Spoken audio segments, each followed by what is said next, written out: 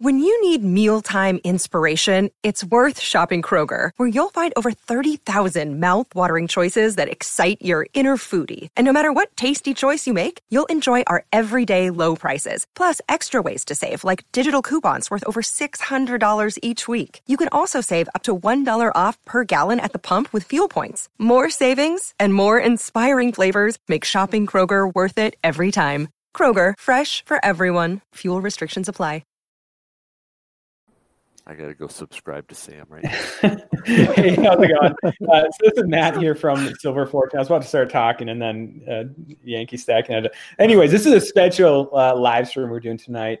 I know I titled this, silver and gold, looking into, what's ahead for silver and gold in 2019. And that's certainly something we'll be talking about today. But this is going to be different from what we're usually doing as far as live streams going. Today, I'm doing a Patreon live stream with some of my patrons. Well, any of my patrons. I kind of sent the invitation out there. So far, we have 4, and we might have a 5th maybe join at some point today. So kind of the layout for this is we will be talking about, the topic of this video, what's ahead for silver and gold in 2019. Got a couple other great questions, a couple other topics that I want to go over today. But the layout for this is basically, I want them to get their voice, their thoughts, their opinions out there as much as possible. You guys know that I can talk for a very long period of time at once without taking a breath sometimes.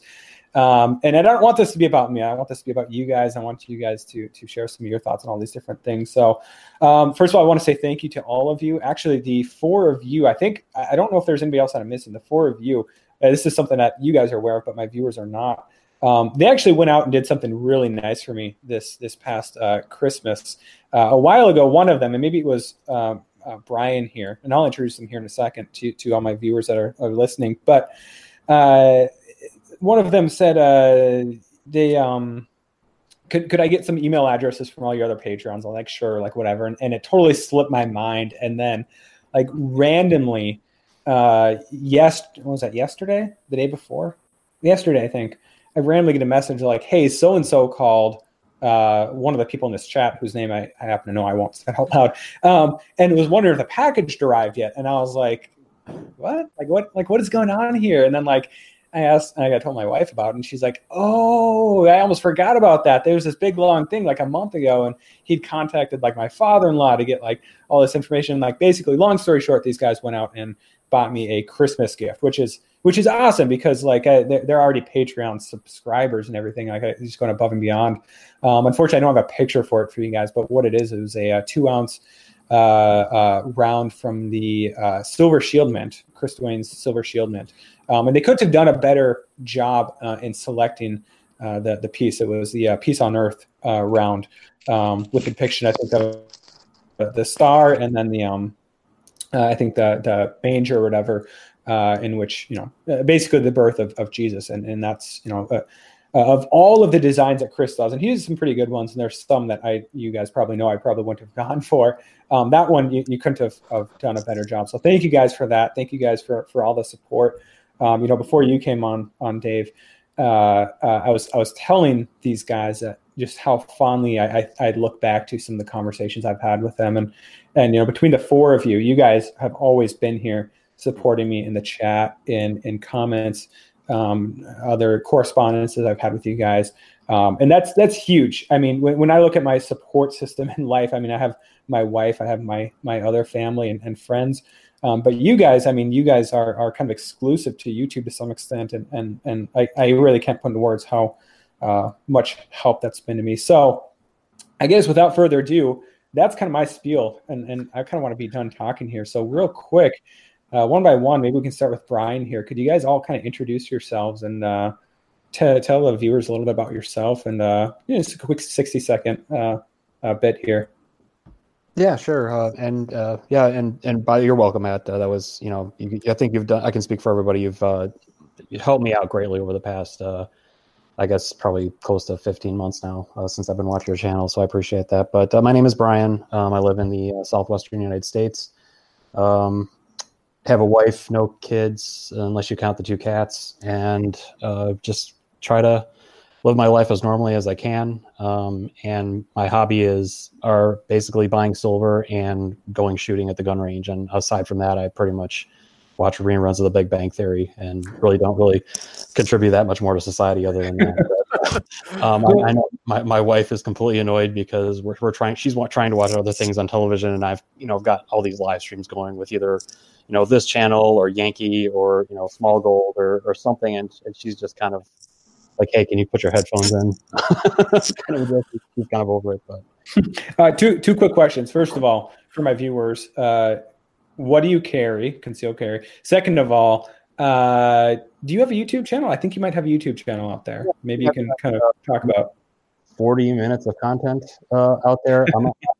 I had some previous videos and I wasn't too happy with them with like background noise and some other stuff, so I nuked them. But I do carry. I go back and forth between a Glock 19 and a Beretta Storm Compact PX4, awesome. which is my newest edition, which I've kind of transitioned over to the double action, single action. For those of you who understand that, it took me a while to get away from the whole striker fired thing, but I've kind of bought into the whole double action, single action, and starting a new system. I'm also going to be transferred over to appendix carry, so we'll see how that goes. Awesome. All right, Richard, I think you're up next. Okay. Real quick, we got another one in here. Kevin, thank you for tuning in. How is your audio? If you can talk. Kevin? All right. Well, Kevin can figure out his audio while Richard is kind of giving his intro. I really have no idea what to even say here. I'm just, random jerk on YouTube watching silver channels. So, I'm on disability, so I don't get that much to collect. So I just kind of, piss around with it and hope it'll do something every, once in a while. Yeah. Well, I got to say, you have, knowing what limited information I know about your background and your life and whatnot, you have to have maybe one of the best senses of humor here on this channel. Always a lighthearted comment from you. I can expect that. So thank you for always providing that. Sam, do you have a little spiel about yourself? Sure. Well, I'm not terribly good at talking about myself, but I'll give it a shot. My name's Sam. I'm 31. I'm from California, Northern California, Sonoma County area, around Santa Rosa.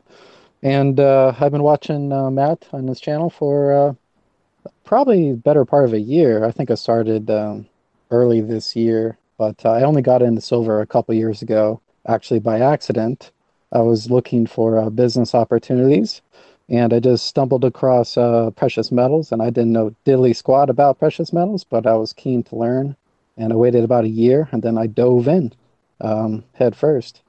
And me and my wife, we've been looking to buy a home for the past 3 years.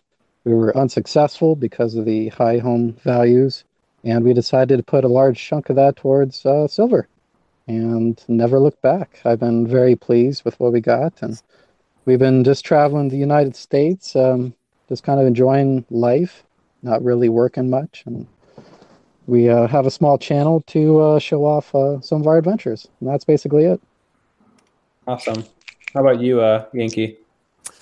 Well, thanks, Matt, for having me on. I appreciate it so much. Your channel is awesome. I love watching it or listening to it, and you have a lot of great content. And myself, I am 52, so does that make me the oldest guy in the chat? Probably. I don't know. Maybe not. But yeah, I'm married. I have 3 kids. 3 kids who are way past the Santa stage.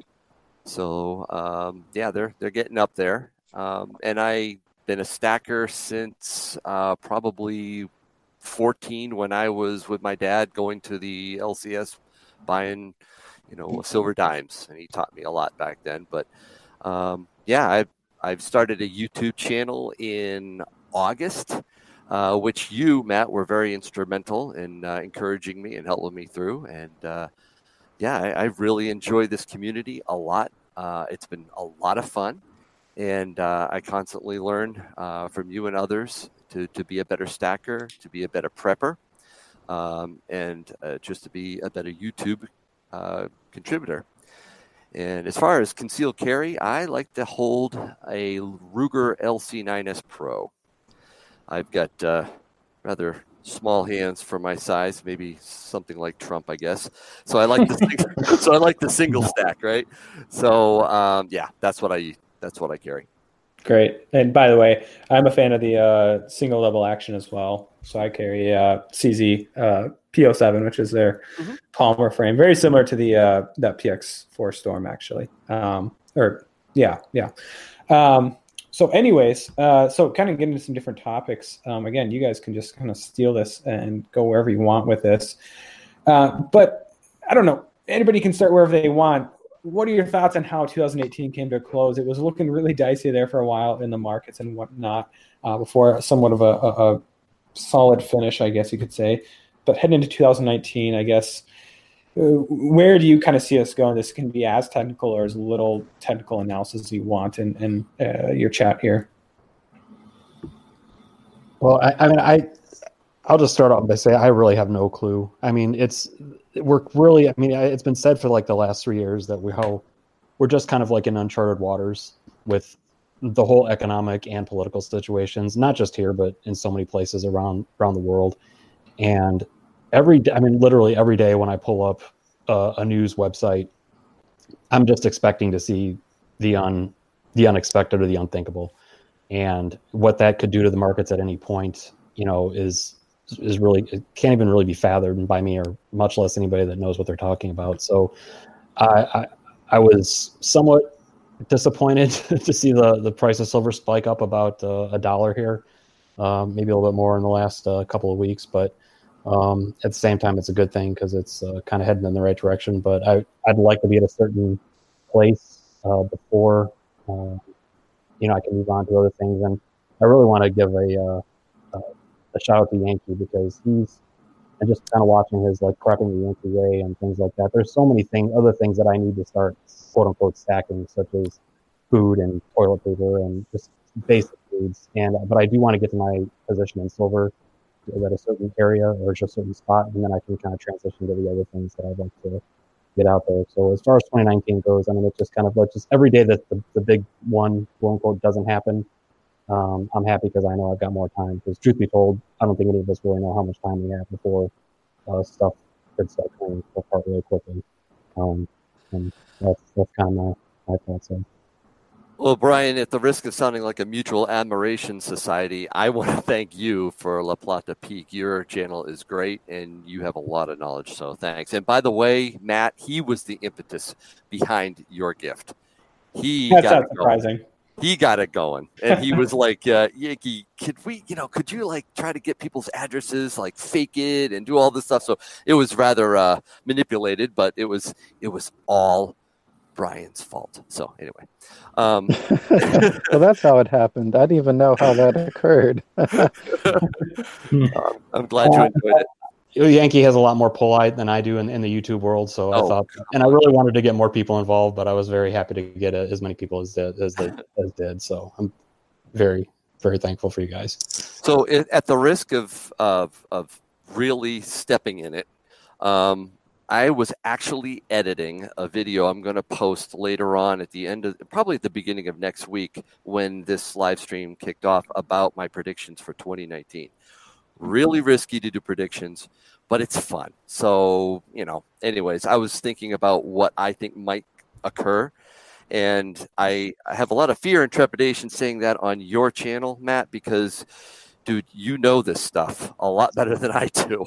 When I act like I'm an economist, I'm faking it like you wouldn't believe. But you really have the skills. So I'm gonna say a few things, and then I'm gonna shut up and let other people think. Really, in rapid fire succession, 1, 2, 3, and these are big, hairy predictions, right? I think one, the odds are very strong that we are going to enter a recession, not in 2020 like some growing chorus of people are starting to say, but I think in 2019. Agreed. I think it's going to hit. and I think it's going to catch everybody by surprise. Oh, nobody could see this coming. And just because there's a clamor right now that everything is awesome, just like the old Lego movie, it's not. It's really bad. And I think that's what's going to be the first thing that hits. Everybody saying it's awesome is usually a sign that it's not. Good point. I think the second quick thing is, and this is really like, I don't think there's going to be a rate hike at all. None. I think when March rolls around, and we'll be hearing it in February, that they're taking it off the table. I think Trump is going to get together with Jerome, and he's going to read him the Riot Act, and I don't, and I know they're supposed to be data driven, but I think it's going to be political, and I think they're going to go, okay, fine, nope, we can't do it, and the markets are going to love it. And metal, and this is the last thing I was going to say, and metal in Q1, I think it's actually going to drop back down to the 14s for silver, maybe 1250, might even break 1250 for gold. This is my guess in Q1 ahead of this. The market's going to love it. The dollar's going to go up. Everything's going to look, okay, maybe this is the right thing to do. See, they're doing the right thing. And then it changes dramatically in the summer. I think at that point, the markets are going to plummet. The Fed's going to respond with great drops. They're not going to have enough, and it's going to go down. I mean, Greenspan had to go 6-1. Bernanke went 5-0. They're at 2.25. They're not going to be able to go down far enough, and I think they're going to have to eventually QE.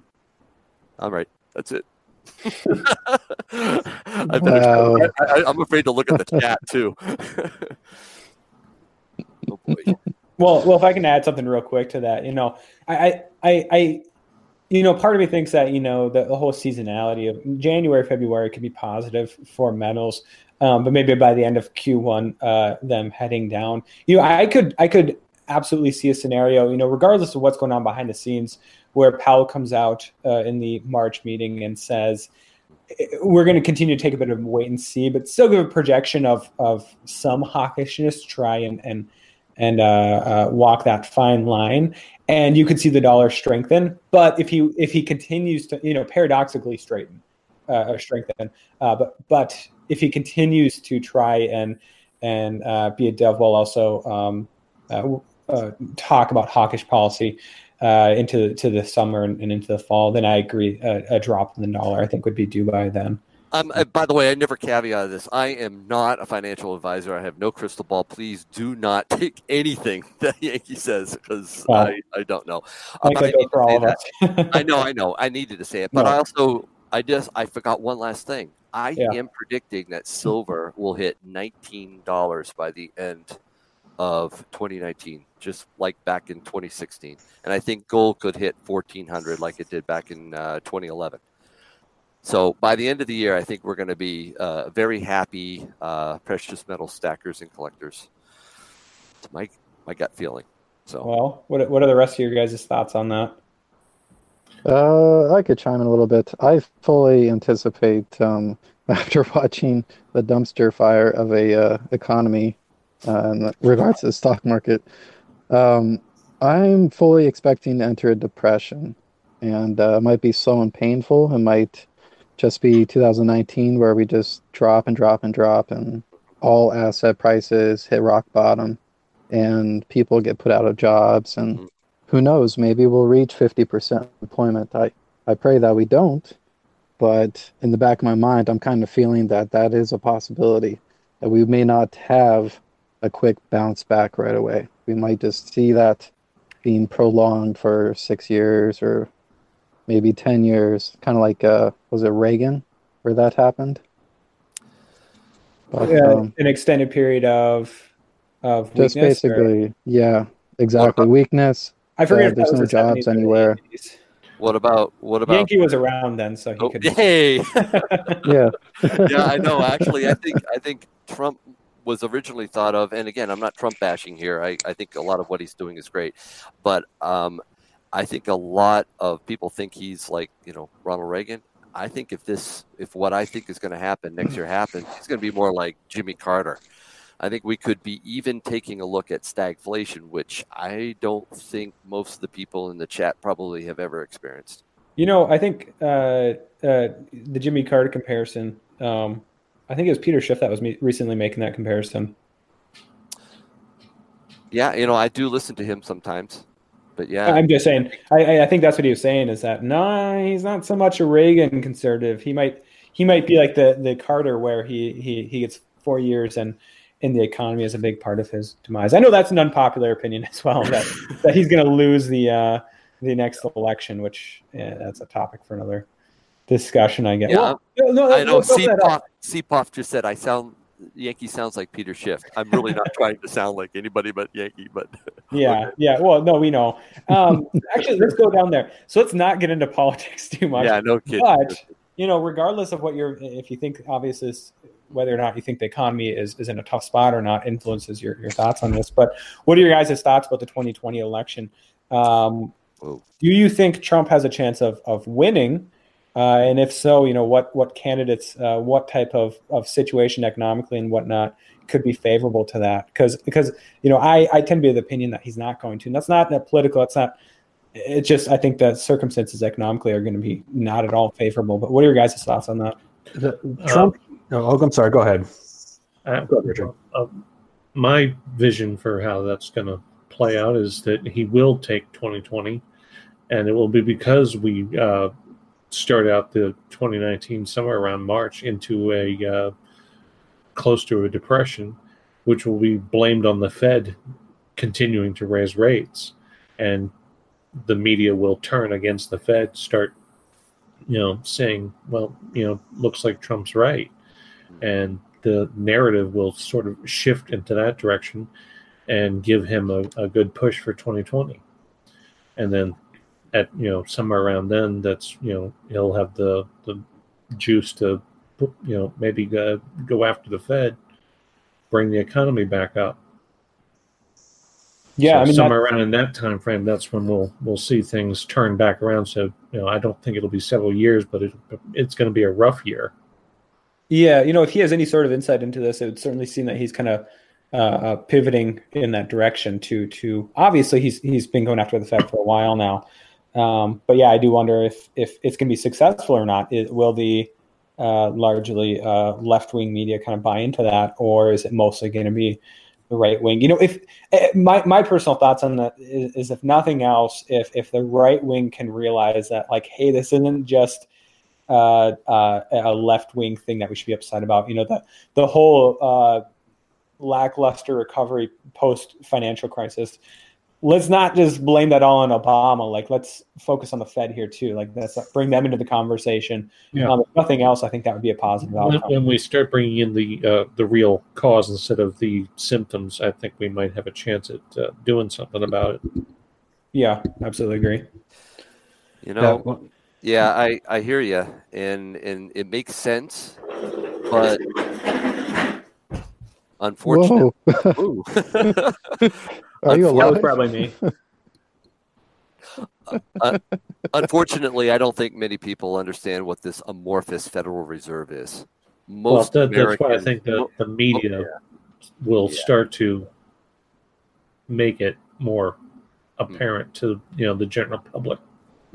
I think Trump will be the lightning rod. Unfortunately, I think most people will look to the commander in chief and say that's the guy who's caused this. Historically, that's usually the one that takes it, gets the benefit of the doubt, and also gets the slings and arrows when things go bad. So maybe you're right, but usually when you're attacking the Fed, you end up dead. So if he's still alive, the crazy thing, he's 2 for 2 because it's not just the Fed, it's Clinton as well.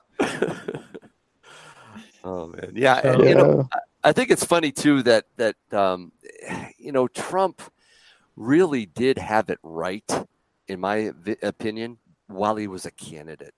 I think he really said the right things. He was spot on when he called it a big, fat, ugly bubble, our economy. He was right on the money when he said that the Fed is not independent and is being political.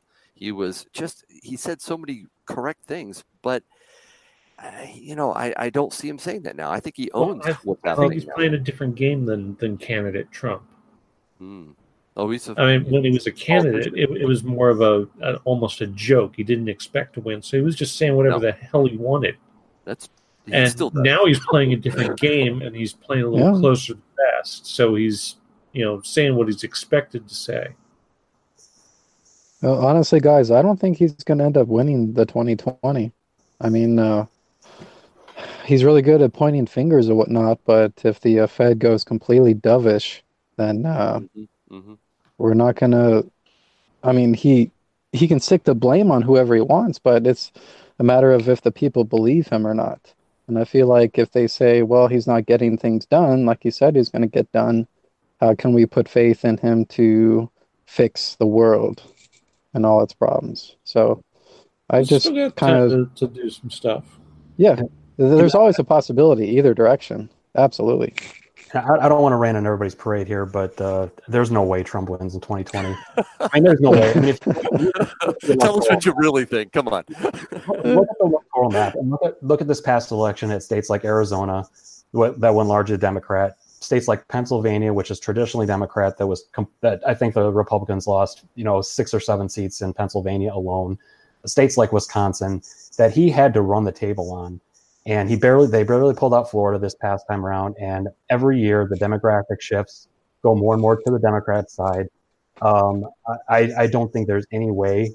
And honestly, he's going to lose huge in 2020. You brought up demographics, 2 things there. If I remember correctly, he didn't, and correct me if I'm wrong, I don't think he won the popular vote. And this isn't a am I correct in saying that? Yes. Okay.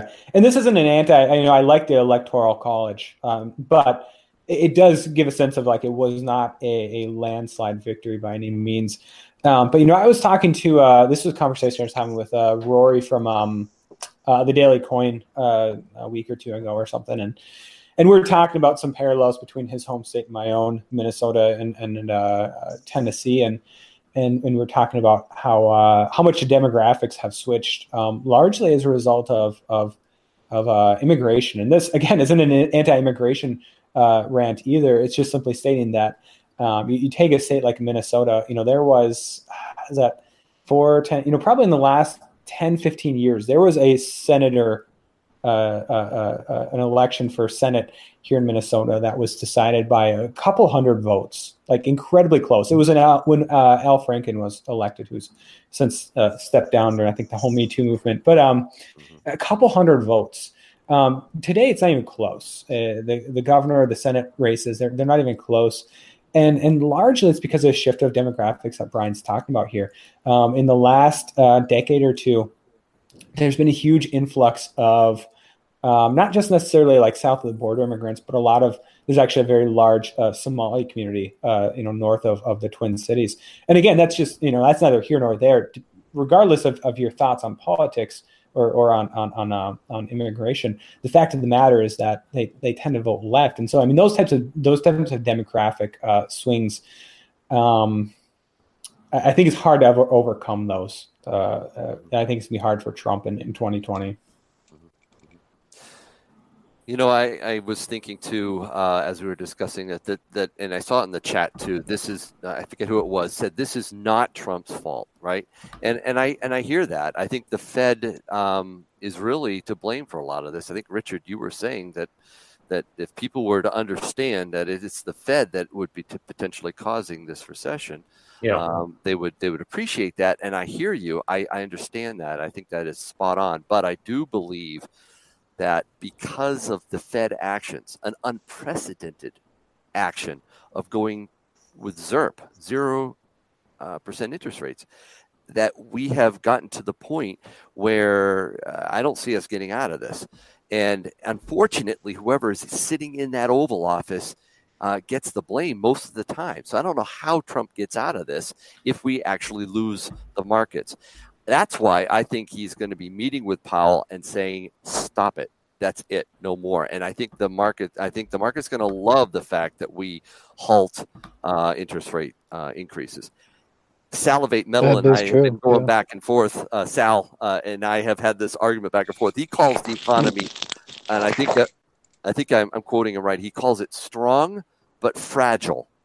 And I challenged him on that. And I said, that's like a piece of glass. You say it's strong, but if you drop it, it's going to shatter. I don't see that as being strong. I think that it is fragile, yes. But if it was strong, the Fed could raise rates more than it has. I remember 5, 6, 7, 8. I remember a lot higher than that. And for interest rates, we couldn't ever get that high. We can't touch that. To me, that's a problem without the markets imploding, I should say. And I don't think they're going to let the markets do that. I don't think strong belongs in the same sentence with the word economy at this point in time. We're watching things that have existed for, look at Sears, look at Toys R Us. I mean, we're watching everything implode. Strong is not the word you use to describe that. I agree. I like you, Richard. and you know what? A lot of that's due to the debt, guys. I mean, think about it.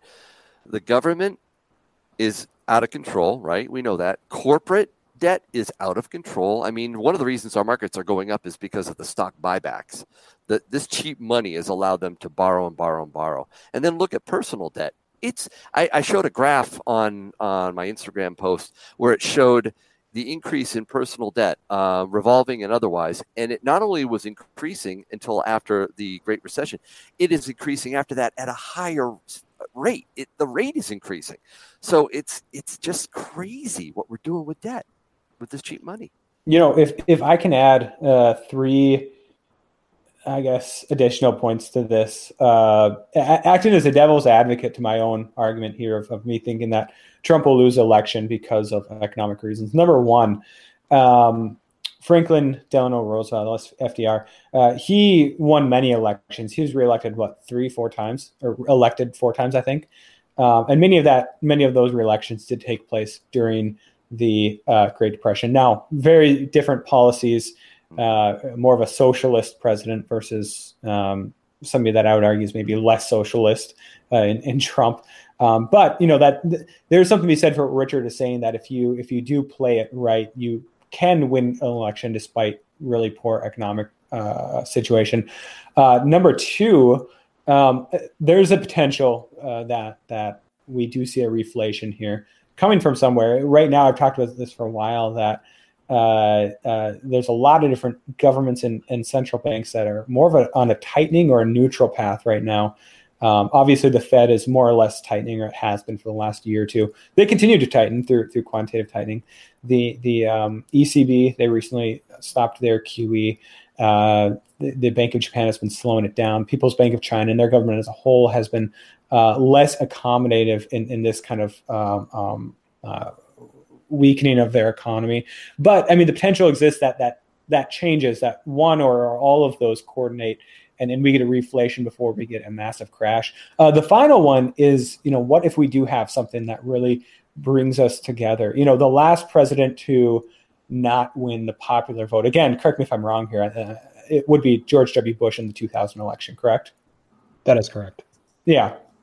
And that was close. And yet he won the 2004 still, despite probably a not very favorable change in demographics. And of course, I think part of that was that, he didn't have economic problems too much to worry about. That the dot-com bubble popped, but it wasn't a terrible hit to the broader economy. But he also had 9/11, and he had the war in Afghanistan, and he had the war in Iraq. And so, if Trump can coordinate something like that between now and the 2020 election, a major foreign conflict, or who knows what it could potentially take the form of, that could also kind of consolidate support around him as well. Absolutely. I guess just, but anyways, moving on, another question. Actually, so I had a new Patreon that actually just joined yesterday, I think, and yet he wasn't able to come on today because he is from the UK. So it's about 2 a.m., 3 a.m. over there right now. But this is Lawrence. So Lawrence had a couple of questions, and I figured we'd. What's that, Dave? I was just saying, wimp. Come on. Yeah. Right. What do you Drink coffee. You can sleep when you're dead. So he had 2 questions here. So we'll start off with the first one, and we're pivoting more to precious metals here because we are stackers here, and I'm sure that's what a lot of the people listening are waiting for. First of all, so this is the first question. What is the best way to build a stack if you are just starting out and can only afford maybe 2 to 5 ounces a month of silver? That'd be a lot of gold, but of silver. What are your guys' thoughts on that? Same thing goes for those of you that are in the chat. Great question. I would say pay in cash and go to your LCS if that's what you're going to do 2 to 5 times a month, or 2 to 5 ounces a month, and start a relationship with that individual, and hopefully look for some maybe deals that might come your way. One thing I've experienced at my LCS before she put her anti-gun sticker up on her door was she would call me and be like, hey, I just got somebody just brought in a whole bunch of this, that, or the other thing, and I got it from them super cheap, and I'm willing to pass those savings on to you. So there were some, there was like a JM 10-ounce bar that she had paid him. I think she got him somebody had died and they really didn't know what they were doing, and she was able to get it for like $3 under spot or something like that, and sold it to me at spot. So she still made a good profit on it. So I think that would be my best advice, is start a relationship with somebody that can maybe get you those kinds of deals, as opposed to just waiting for an email from AppMex or JM Bullion, and then they're just going to charge you shipping and all kinds of stuff on top of that, credit card fees and whatnot. Exactly. That the quantity is too low to buy online. I mean, for buying over $100, and it's good to buy online sometimes, but like you stated, local's better. Any other thoughts out there? Yeah, that's a really good question. I think the very first thing I would say is make sure that you have gotten out of any revolving debt. Pay that down first. I know a lot of people want to get into precious metals and they've got high interest credit card loan, debt. If you can work on that first, I think you're in better shape for what's coming. But I like to think of it in terms of 3 lanes for my strategy, Yankee stacking strategy, I call it. And I'm stealing that from Here we go. Silver Jeans. Silver Jeans said this, and I love it. His channel's great. He said that there was like 3 lanes that he likes. One is constitutional. The second is bullion, government bullion. And then the third is fractional gold. That's how I stack it, and I usually stack it in that order. First, I get into junk or constitutional, however you want to call it. I love going to my local coin store, and I, like you said, get a relationship with him or her, and I pick and choose my junk. I go through the roll, and I get the best that I can, the least wares possible, and he lets me do it. And I'm talking with them all the time. And then move to bullion. Government bullion. I think that's the best way to go in terms of stacking. And then the third, if you want to get into gold, that would be great. Do it fractionally, no less than a quarter ounce. So there you go, in a nutshell. Yeah, that's not bad. Yeah, and usually I talk about anyways how we all like 5 and 10 ounce and kilo bars and whatnot, and maybe some of you guys can go out and buy 100-ounce bars, but if you're just stacking, 2 to 5 ounces a month, 1-ounce rounds would probably be ideal, or 1-ounce coins or whatever. And those are great anyways, because they're always going to be liquid. They're not as nice looking all the time, like just a bunch of rolls in your safe or however you store it.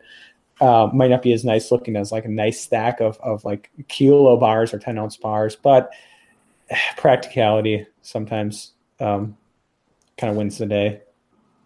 I love the question, too, because it sounds like he is trying to create a strategy. I know, Matt, you're giving me a hard time because I said Yankee stacking. I'm just joking. I know. Everybody needs to have a strategy, in my opinion. If you don't, if you go into it, especially when you're a new stacker, if you go into it and you're like, woo, what do I grab? Oh, that's shiny, I'll grab that. And you don't really have thought that through. What happens, and I've seen this many times, is you get what's buyer's remorse. Like, oh man, I've learned a lot. I shouldn't have bought that. A year later, you look back. See, if you think it through and you figure out what it is that you're trying to achieve and how to get there before you just start buying, I think that's a good way to approach it.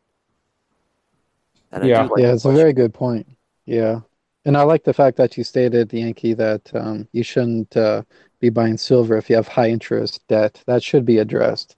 And also you should, when you're buying silver, consider that you might be holding on to that for a considerable amount of time, because you definitely don't want to be caught with your pants down and have to go sell your stash because you need the money today. Mm-hmm. probably one of the worst positions that anyone can be put in. I think one of the parts of the strategy is to figure out what kind of stacker you are too. I mean, if one of my friends, international stacker, he is an amazing stacker, but he's a big flipper. And he looks at it as, hey, if I can get that at that price and turn it around and flip it, I'm making money. So that's an advanced type of stacker. That's something that you got to be really careful of, or else you could end up with a bunch of silver and it's like, nobody really wants this anymore.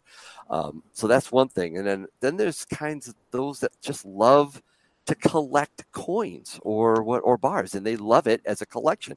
They plan on passing it down. They may sell it, but they just love it. It brings them joy to stack. That's fine too. You need to be careful, but that's great. And then there's the kind that I tend to be like, which is a prepper type. And when I buy silver or gold, I don't plan on ever selling it, ever. I'm either going to be bartering with it or I'm going to pass it down to my kids who will probably end up bartering with it. So to me, I don't look at it the same way, but I think it's important to figure out what kind of stacker you're going to be.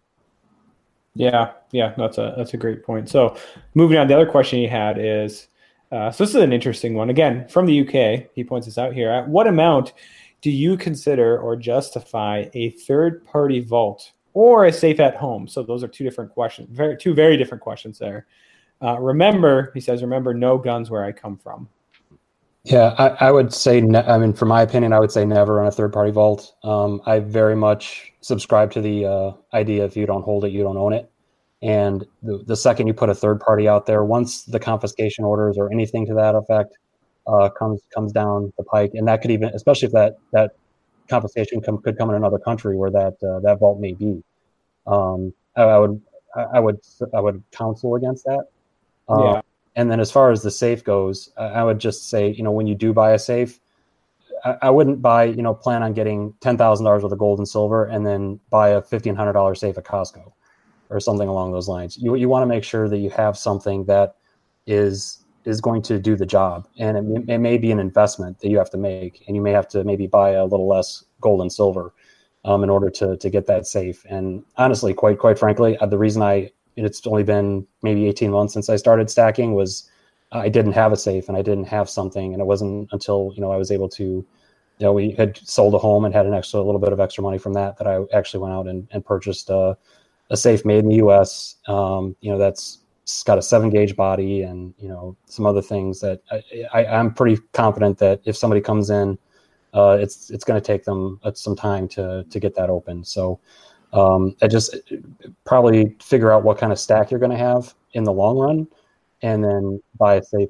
for that. Now, I don't think you necessarily have to have a safe. I know Matt's had on his channel a lot of good suggestions, like, putting them in, cereal boxes or, just kind of like hiding them in plain sight. And I think that can really work, especially if you're just talking about random cap orders that are just going to be coming in, kind of doing the smash and grab thing. Right. But if you're trying to protect against, all odds and you're just kind of taking, because I like to play a game with myself that's called What's the Worst Thing That Can Possibly Happen? And that's a fun game. Jeez. I thought that worst case scenario. And that's just kind of my take on it. That's great. So you're talking about third party there. And, I think it's tough because I totally agree. If you don't hold it, you don't own it. And I think that to some extent, it's somewhat there's some situations, there's some neighborhoods, there's some living and family situations where maybe that's not feasible. I get that. But for a lot of people, even for the very wealthy, and there's some way to do it in a safer manner. And the thing is that, it's one thing to purchase or to rent a safe deposit box at your local credit union or your local bank. It's not ideal. But it's hardly not the top target for something like confiscation, and it's something that more or less isn't going to be allocated to a ton of different people. Those are there's always the threat of the bank just not opening one day or just not allowing you access to that. But I would say a local bank like that would be better. But then you run into the problem of, well, you got the recurring fees, and that probably wouldn't be super practical except for high premium silver and then gold, tons and tons of gold that, you need a large box for that. But you brought up confiscation in regards to these vaults, and that's the thing is that these vaults, I mean, sometimes they're based in your local country in the U.S. or Canada or elsewhere, but a lot of times it's like Hong Kong, Singapore, Cayman Islands. And to put this in perspective, we talk about like confiscation of silver and gold. Well, in regards to silver, according to the World Silver Survey for 2018, this really puts things in perspective. As of 2017, there were over 1.7 billion ounces of silver held in custodian vaults. And that's almost 2 years worth of supply. Almost just open for the free for the taking from whatever government wants to institute such a program. And yeah, that's just not a good plan, even for the ultra wealthy. I mean, there's got to be other options. If you're buying by tens of thousands of ounces, there's got to be better options. I don't know, but I guess that's my own take on it. And the other thing we brought up, you had been talking about the banks there, man. I mean, I know in a lot of places, if not all, it's actually against the law to hold gold and silver bullion in a safe deposit box. Really? Which number one makes me ask, why would that be? But the fact is that it is. And while it's not really likely that the bank, is going around snooping in these boxes, you just never know. And if you don't know, then again, you kind of, for me, I've got to, kind of default to the worst possible scenario. So I guess I wasn't even aware of that because I never, it really never crossed my mind to do something like that. But no, that's interesting. And that's a good question. Why would that be the case? The first time we do a bank bail-in, that'll kill the safety deposit box. Yeah. They won't want anything to do with it. Well, if a bank goes insolvent, they could just close their doors one day and then you can't get in to access your accounts or your security boxes. So I don't see that being a good option. I agree. No, get a floor safe or a wall safe, something in a weird room in your house. Most thieves aren't even gonna. Well, it sounds weird and it sounds paranoid, but burying it is another option as well. Burying it. That's yeah. Well, for me, safes draw too much attention, and for me, I put it in a box that just doesn't look too terribly fancy. True. Not something that wants. Right. That's asking to be broken into. Closet. Right. If you put the safe, if you put the safe though hidden somewhere and they can't see it without looking, I mean that I agree with you. Don't put a safe right out in the middle of room and you're just inviting someone to try to take it. Fill it with fake silver eagles from Alibaba. Well, yeah. Actually, that's a good point. Any fake silver from Alibaba? I want to know. Anybody? Has anybody ordered fake? Well, we'll I wait. don't know. I thought about it just to be. I did. Be a troll. I got a couple. Go drop some around like a Walmart parking lot. I mean, I get bored. I think it's funny to glue $50 to the sidewalk. Oh gosh, yeah. Oh, brother. When I was a taxi driver, I held a wallet that was full of $1 bills. So if someone did mug me, they'd run off with $17 and a bunch of expired gift cards. That's smart. I mean, it's not out of the question. No, that's good. Yeah. No, I mean, that's something, we laugh, but that's absolutely a real possibility. That's something I talk about all the time. Now, I haven't put into practice yet the idea of a phony box, but you could even, you can even take like a really cheap safe for like one of those lock boxes for holding like a handgun or documents or something like that. And whatever, place a key right next to it and make it look as easy as possible and put whatever, some silver and gold, just fake coins in there. And you could like put it under your bed or like, somewhere super obvious. Some explosive dye packets. Yeah. Hey, did any of you guys catch that video of that guy who, got revenge on people that were stealing like packages left at his doorstep? Mark Rober.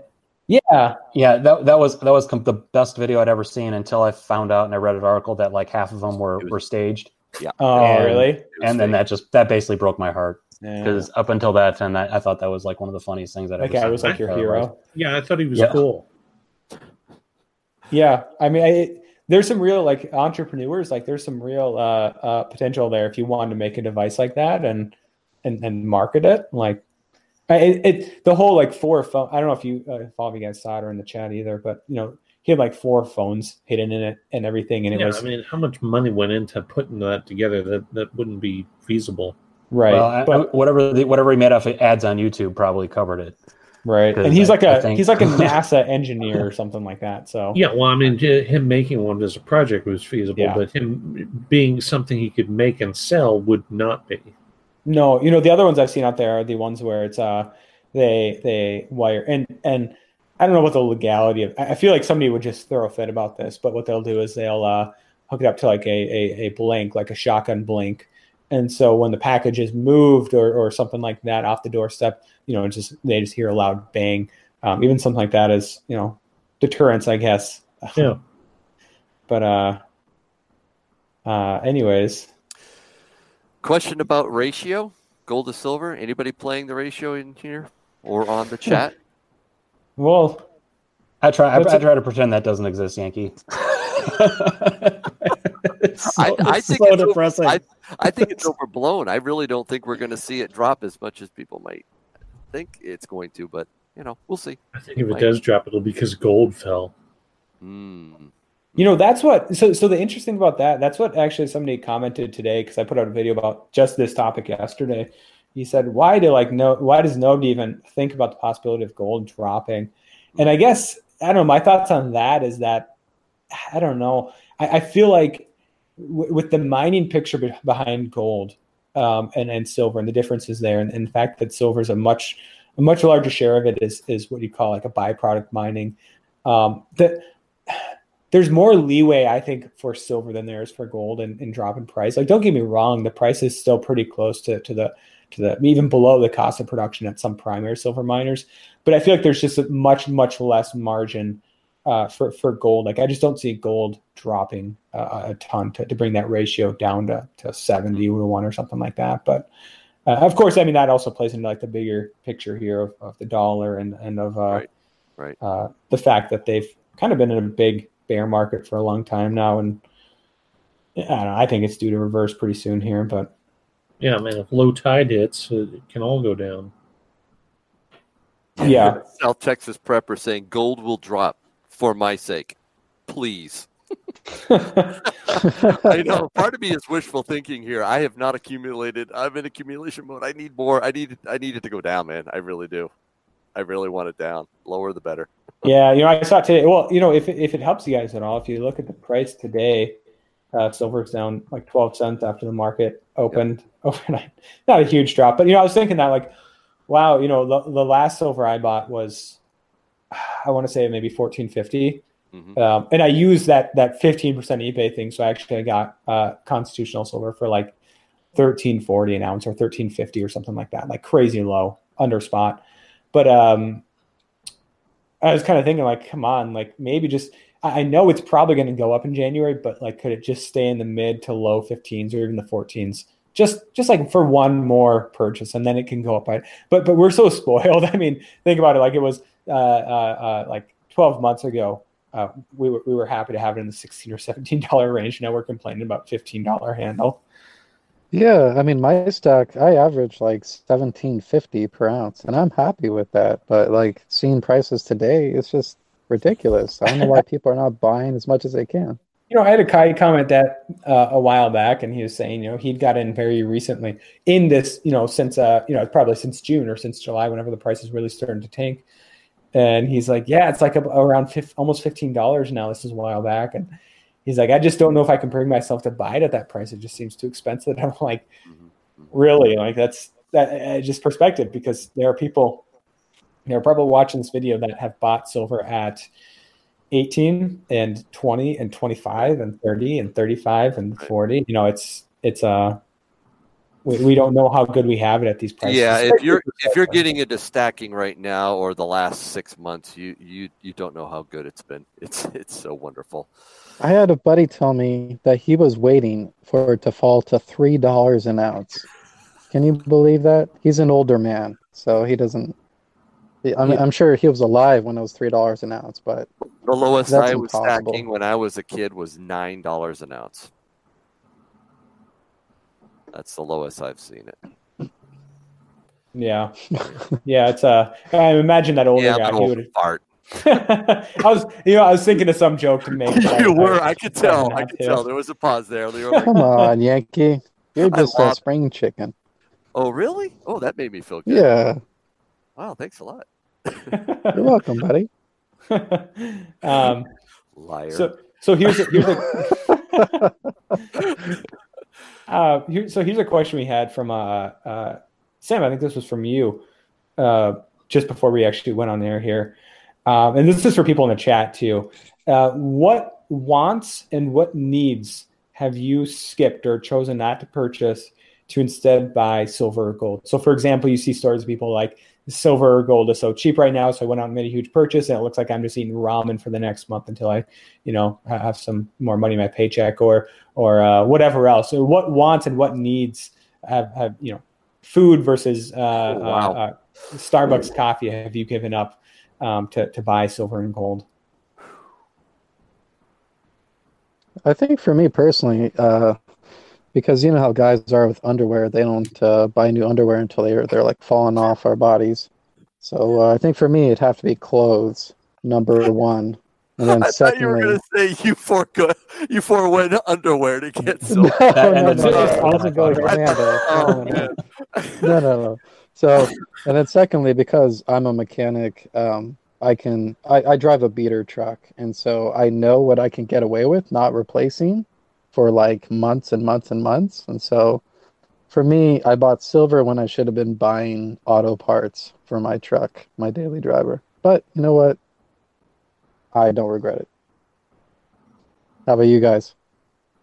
Well, my video card blew out about 5 months ago, so I've been not taking care of that instead of buying silver. Richard, I'll send you a video card. Email me your address. That's cool. And there we have it. That's the type of community we have. You know what to follow that up with. I know. What do you say to that? I'm a budget stacker, and Mrs. Yankee stacking keeps me from going off the rails. So it is really, budgeted every month. I know we can afford it, and I pay everything else first. So I really haven't gone without. Thank the Lord. Yeah, let me think here. I would say since I've really gotten seriously into precious metals, the big thing that I've kind of sacrificed, if you want to call it that, to some extent would be other preps. So things like extra ammo or, stuff that I'm more or less kind of good on, but you never can quite have enough of. Other things like that where I have some and I know I could get better in that area, but I've just kind of foregone that. I could have bought a new gun or whatever. And I'm like, you know what? Like I've got what I need and I could prep so much more, but instead I just, for whatever reason, just chose to put in precious metals. And that's weird because, back in the day, the whole idea of an economic collapse or downturn was just kind of like, I'm more worried about like the other kind of classic prepping scenarios, the Russians invading or, a solar flare or the grid going down, those types of things, or even just a local disaster.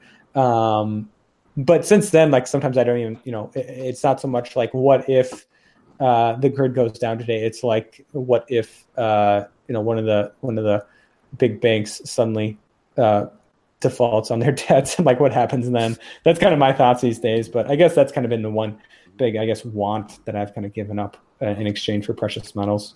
I'm having fun looking at the chat, guys. Jeff Harbaugh, Little Red Pony, they're all talking about going commando for silver. You got to love that.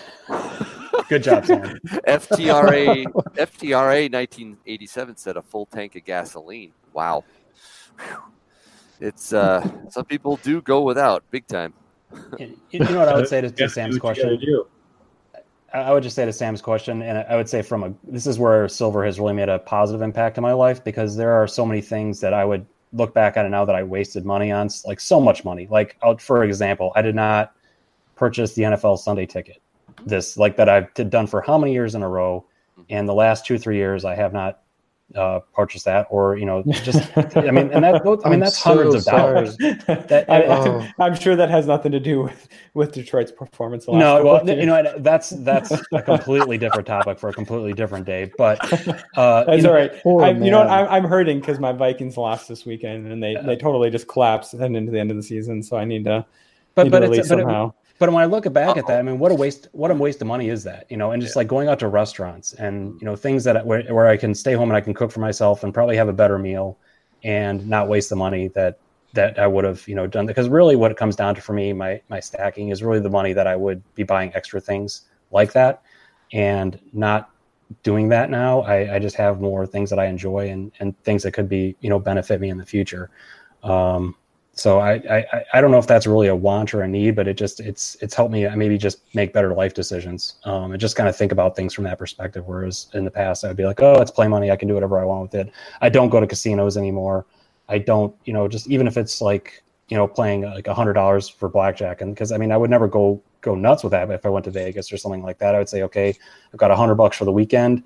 And now I look at it as like, hey, that's 4 or 5 ounces of silver that I could have in my safe instead. And I'm not going to lose it. So it's helped me in that regard. Yeah, we got a couple questions in the chat. I didn't know if you want to take a look at or comment on. Yeah, my wife had just messaged me. She's like, your daughter commented on your line. It just like gibberish, like 20 minutes back. Whoops. Come on, Matt. I thought that was my wife. I had a question here from Knife something, and you saw it too, Yankee, actually. Find it here. It was since JP Morgan got rid of their short contracts and futures contracts. Yeah. JP Morgan going without underwear for silver too. Here we go. No, they go without a soul. Ooh. They had to have one to give it up. Oh. Ouch! Wow. Sorry, Jamie Dimon, if you're watching this. Right.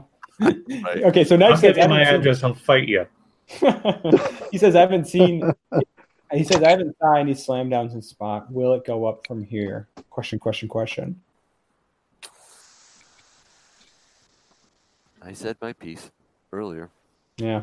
Well, let me see. I think I checked the Commitment of Traders report last week, Friday or Saturday, and it was the commercials, which they'd fallen to, had gone somewhat more short than they were. So if anything, they might be adding somewhat to their short position, but it wasn't super big. So I guess I don't know. It's hard to say. Who was it? James Anderson from SD Bullion, or Silver Doctors, both, I guess. He was having a discussion with who was that? I think it was Quoth the Raven.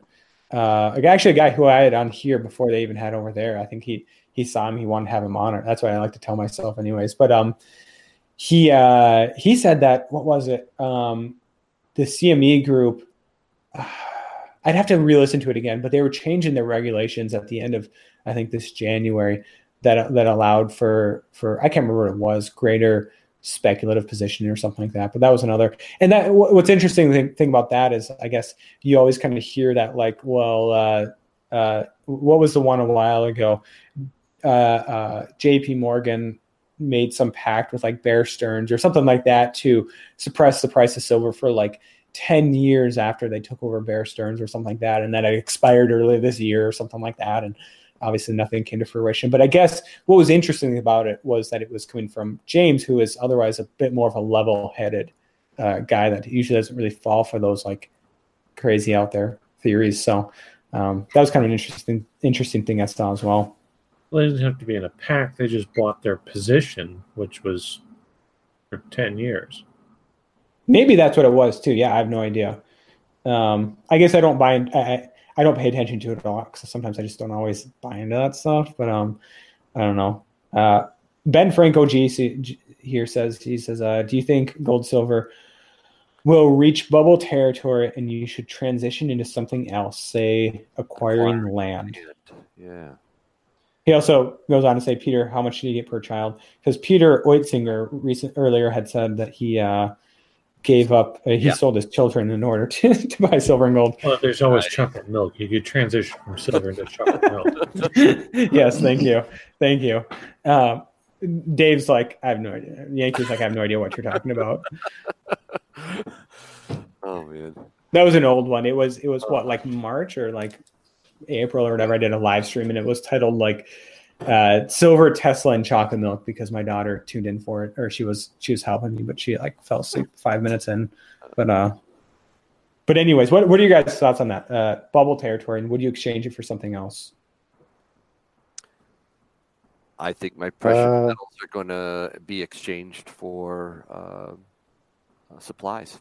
I think it's going to be bartered, and I don't know. I think land is important, but I wouldn't change out of metals for land right now if I had to choose.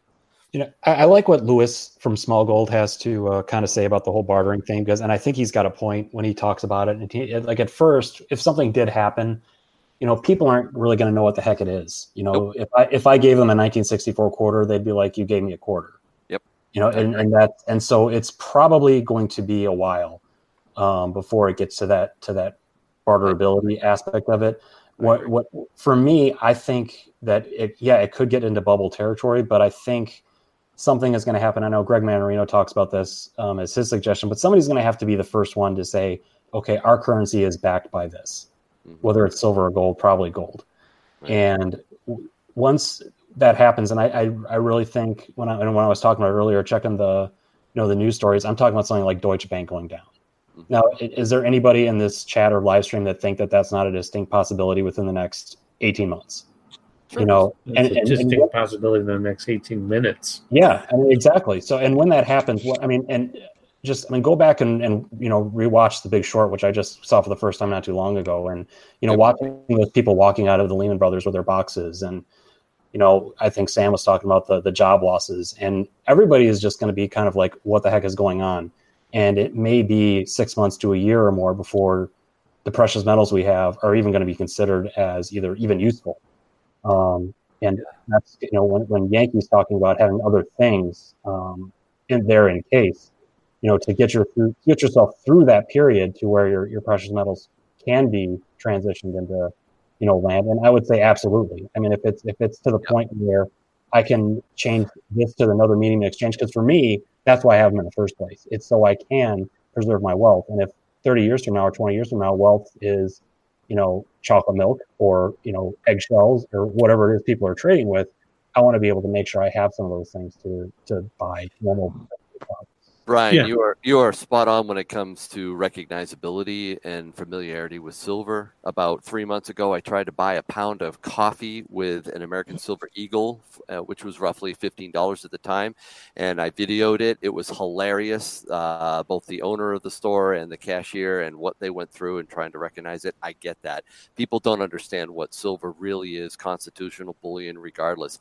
But I do believe if we go through a true collapse, that eventually people are going to learn. They're going to learn real quick. You got it. Now, I liken it to a car crash. If you get in a car crash and the airbags deploy and everybody is all upside down, the last thing you're thinking about is your insurance policy. You're thinking about, am I okay? Are my kids okay? Maybe the other people in the other cars, all right?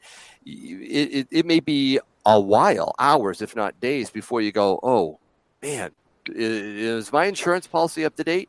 I look at that as in terms of silver and gold, precious metals. That's insurance. We don't think we're going to be bartering with silver and gold after a collapse right away. We're going to be thinking about water, food, protection, heat, a lot of other things first. But eventually, I do believe that something is going to have to kick in order for people to transact, and I think it's going to be precious metals. Yep, I agree 100%. Very well said. Yeah, I mean, it's who knows if it's going to be a part of the monetary system or not.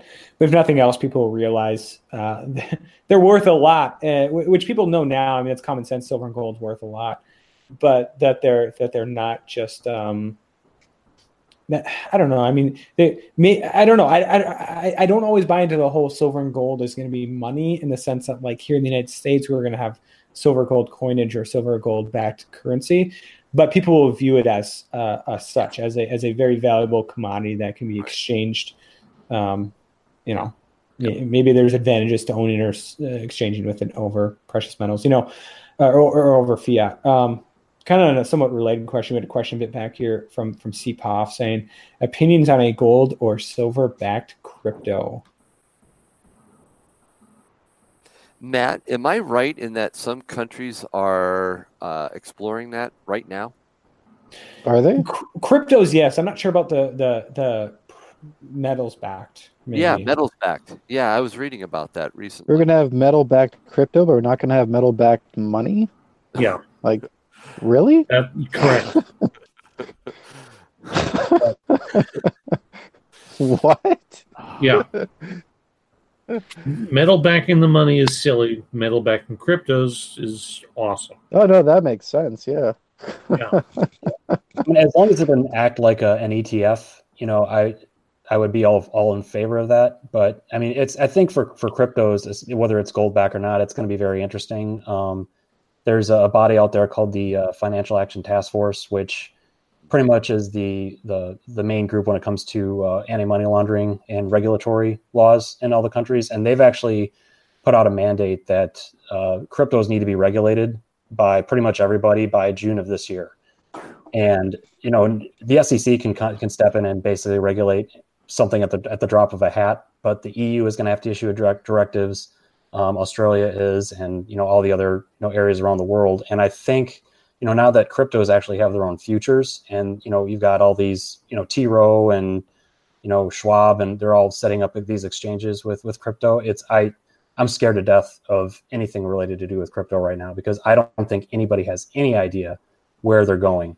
And I can almost feel where they're going. We're watching 2001 happen all over again, the dot-coms. Like everybody and their brother is throwing out a crypto, just like there were a .com, and people are putting money behind them all over again. Yeah, the current. Yeah, you're right. You're right. It's the whole thing, Yep. where they don't have to have a functional use or a product or anything. They just threw a .com up, and people were throwing money at it, and that's exactly what we're seeing with the cryptos. Richard, you are spot on. Remember pets.com? Yeah.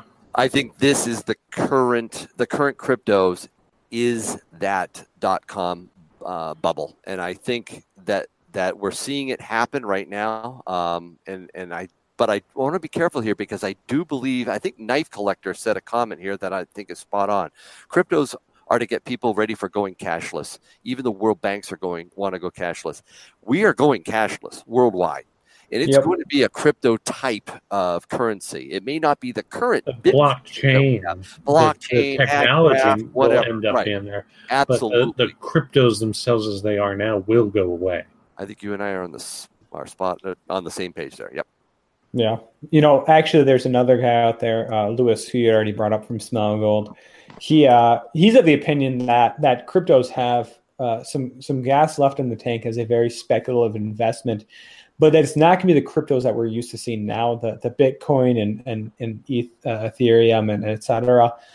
He thinks that they're going to become increasingly, I don't know what you call, maybe financialized or part of not so much true to the whole idea of cryptocurrencies, decentralized and et cetera, and more so ones that are run by large corporations, financial institutions, banks, et cetera. Back end tech.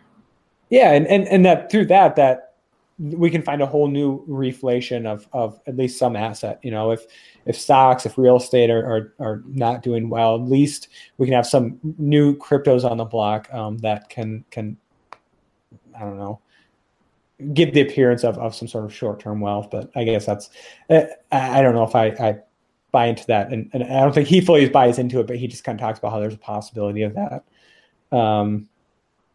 We had a question actually from a different. Do you have something else to add to that, Dave? No, it's just Osros has been trying, I think 2 or 3 times, to say private vault company. I'm looking at it because I will leave the country for a few years, and then he repeated it. Sure, yeah, I did see something about that. If you're leaving the country, what do you do with your metals? That's a tough question. I mean, if I don't know, I guess what are you guys' thoughts on that? What would be the first place you would look beyond a vault? Osros, do you have family that you can trust with it for a couple of years? You don't even have to tell them what it is. You can put it in a locked container and just have them hold on to it. Good idea. Bury it. But I don't know what the legality is, of course. Dude, but, you are the burying. Just but seriously, just exactly how and where would you bury it? That Mike? Well, How okay, many so shovels do you own, too? right. Well, okay, so I mean, we're talking. It depends on the legality here, but it depending on where you live. There's so much just open land. If you could get away with burying a body there, then why not precious metals? Like Where's your head at? I'm just saying. You just stick them in a sealed PVC pipe. Someone just think it's like some sort of piping that that they ran across. They'll leave it alone. Sure. Yeah. I mean, you have to be careful. Basically, you have to find somewhere that people aren't going to probably metal detect, even if they are. Yeah, I don't know. Sprinkle around some decoy shit. So exactly. And seriously though, I mean, I don't know. So I live like right by a state park, and I don't know what the legality is of digging a hole and burying something in a state park. But I know that if I did put it there, there's a very slim chance of anybody ever digging it up in the next. If you don't get caught, it's not illegal. Yeah, well, that's the other thing as well, I guess. Yeah, but you're not supposed to remove artifacts out of state parks. I know this very well. Well, I feel like there's a little bit of a story behind that has to be said. No, I've been visiting a lot of state parks the past 4 months. Oh, sure. Yeah, no, it's true. It's even the little things. Yeah, removing anything from there, but they're more concerned about rocks and pine cones and stuff that really doesn't matter. The 805 Mist Watch had a fun question for us, guys. Yeah. Oh, yeah. By the way, yeah, I do actually. That's he's another patron actually from Patreon. Oh, wonderful. That is Garrett, who came on. When was that? June or July for a chat, or May? I don't even know. But anyways, he's saying, fun question for chat. When is the last time you received a 90% coin as change? Says he got a 64 quarter from a liquor store a year ago. I can start out by saying that I've never noticed I've got a 90% coin and change. So I have no idea if I ever have, but I certainly have never noticed it. So here's kind of a fun. So when my wife and I first got married, we kept a jar of just change that we got, and we had just kept it like in this mason jar, this huge mason jar. And it was probably about 3 or 4 months ago. I dumped it out and just started going through it all. And lo and behold, there was $2.45 face value worth of pre-64 silver coins. Wow. So, I mean, I know it's happened along the way, and you obviously I check now every time I get it back, but I think that's a very interesting question. So it happens. I don't think it's all that often, but the people that actually go out, and I know Yankee has a lot of these guys on that actually go out and coin roll hunt. I've never really, done that as far as like with the Kennedy $50 or anything like that. But I think that would be fun if I had the time to do that. My brother and I have been doing that the last week. He went and got like $2,000 in Kennedy halves. Wow, that's cool. Yeah, I used to do it when I was a kid. I rode my bike down to the bank. I'd put my money down. I'd get a bunch of rolls. I'd open them up. And believe you me, back in the 70s, you'd find silver a lot easier than you do now. But now I have time. Dude, I don't have the time to get down there, get all the boxes, come back, do it all. Then, of course, you got to bring it back. So actually, you don't. You can just spend it around town so that it doesn't end up back at the bank so that you're not reminding your own. $2,000 in halves? Yep. All over town. All over town. Wow.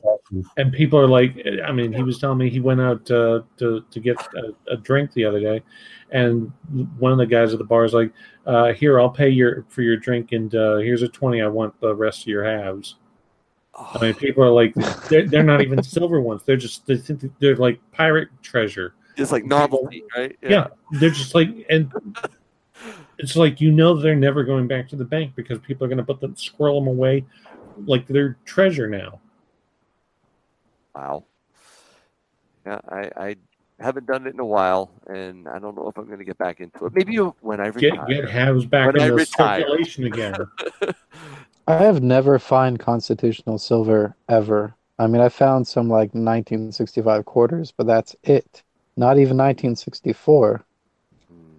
We found like four 40% coins and a whole bunch of proofs, and the rest of it's just, regular halves.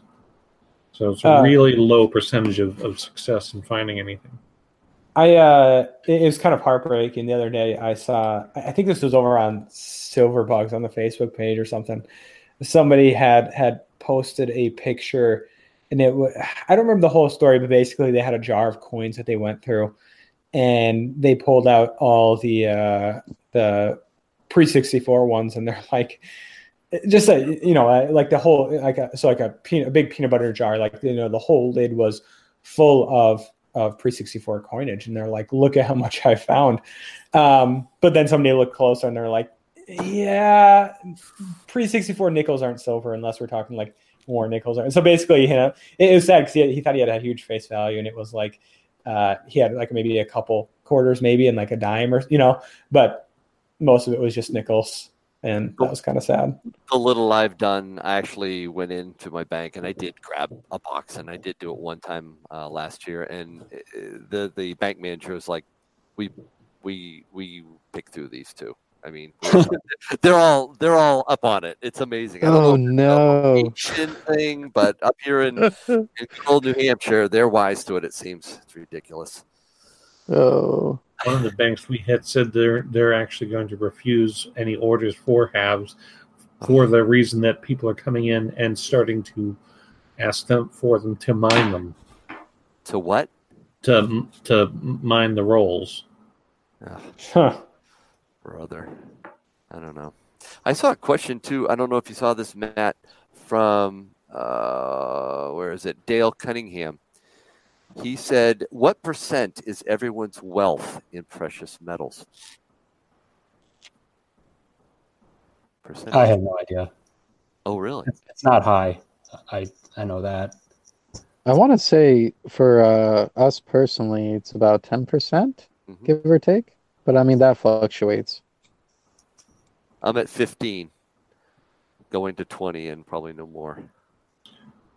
My silver would probably be 100% of what I would consider my wealth. Well, yeah. Yeah, I mean, for me personally, it's hard to say because like I'm considerably younger than you guys, and considerably. No, but I the whole idea of 401ks or anything like that, that's just not on my plate yet. I'm still a grad student, and so before I even can get too deep into that stuff, it's things like student loans and whatnot that I'd have to deal with first before I can think about what percentage of my portfolio is in precious metals versus stocks versus real estate versus cash. So I mean, right now it's more than anything else a savings with a savings that works well as a hedge and has some speculative side to it. Speaking of 401k, I did see some comments earlier in the chat about 401k. One of the best moves I ever made was when I changed jobs. I pulled my 401k out and put it into a self-directed IRA, and I'm so glad I didn't roll it over to my next employer's 401k.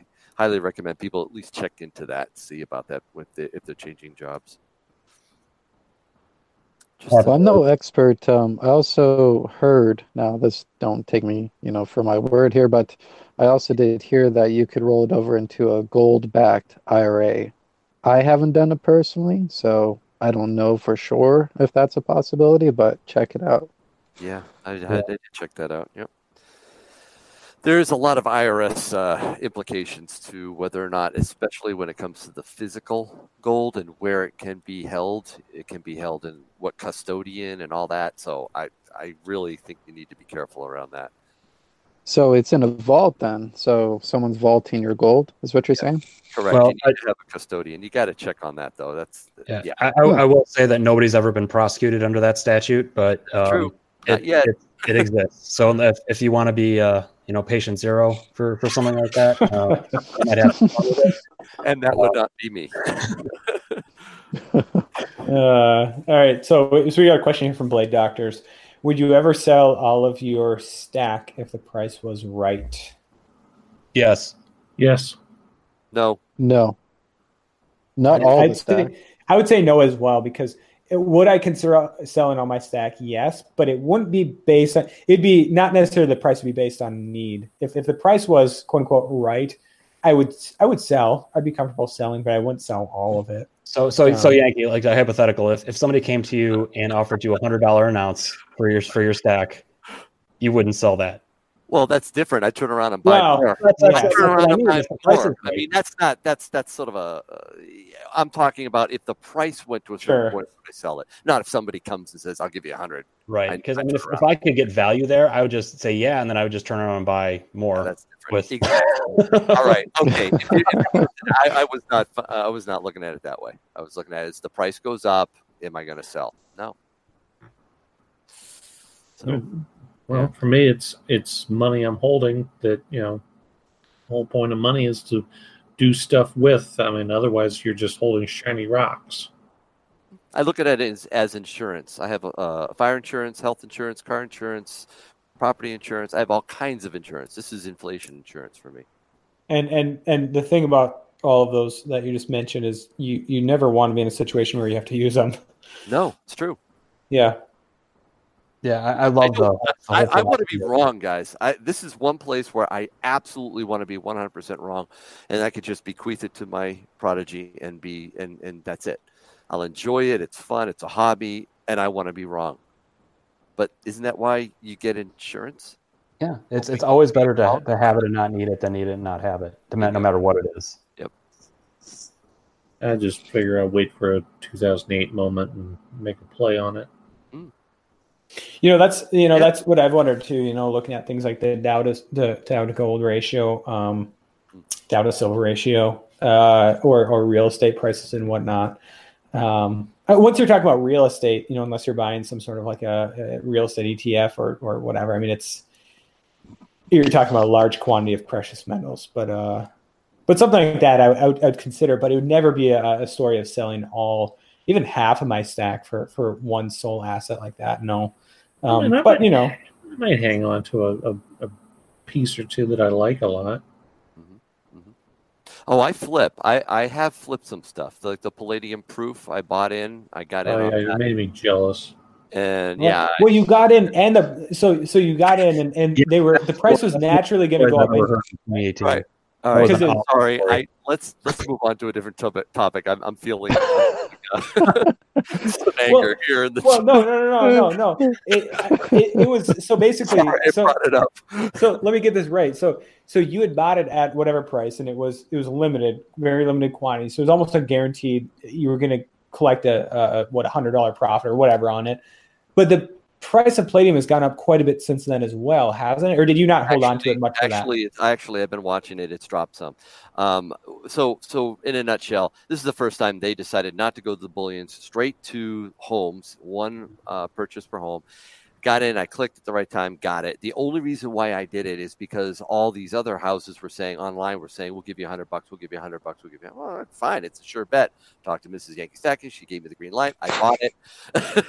Smart to do that. And then when I got it, I was talking with somebody else, and it was International Stacker, and he's like, dude, don't do it, eBay. I had never done it before. I learned a lot about eBay, and I flipped it, made $700. So that's a rare thing for me to do. I would do it again in a heartbeat, but I just, my nerves, dude, that was, I was nervous, I mean, that's tough. You got to have the stomach for it. You got to be young.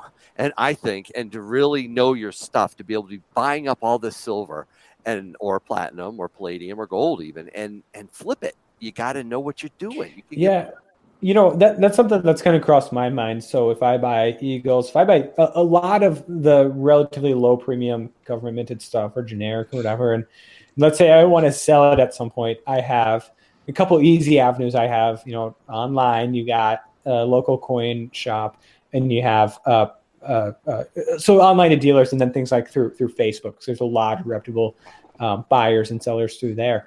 But what about when you get into the more numismatic realm? Like, what if you buy something that is worth a lot, but you just, for me personally, I don't sell on eBay. I never have. I'm not a flipper. I'm not somebody that sells on eBay really. And so what if I want to sell something for a decent profit because now the premium has gone up by so much, but I don't have an eBay account, or I don't have any reputation on it. I was talking about precious. Yeah, CoinShow.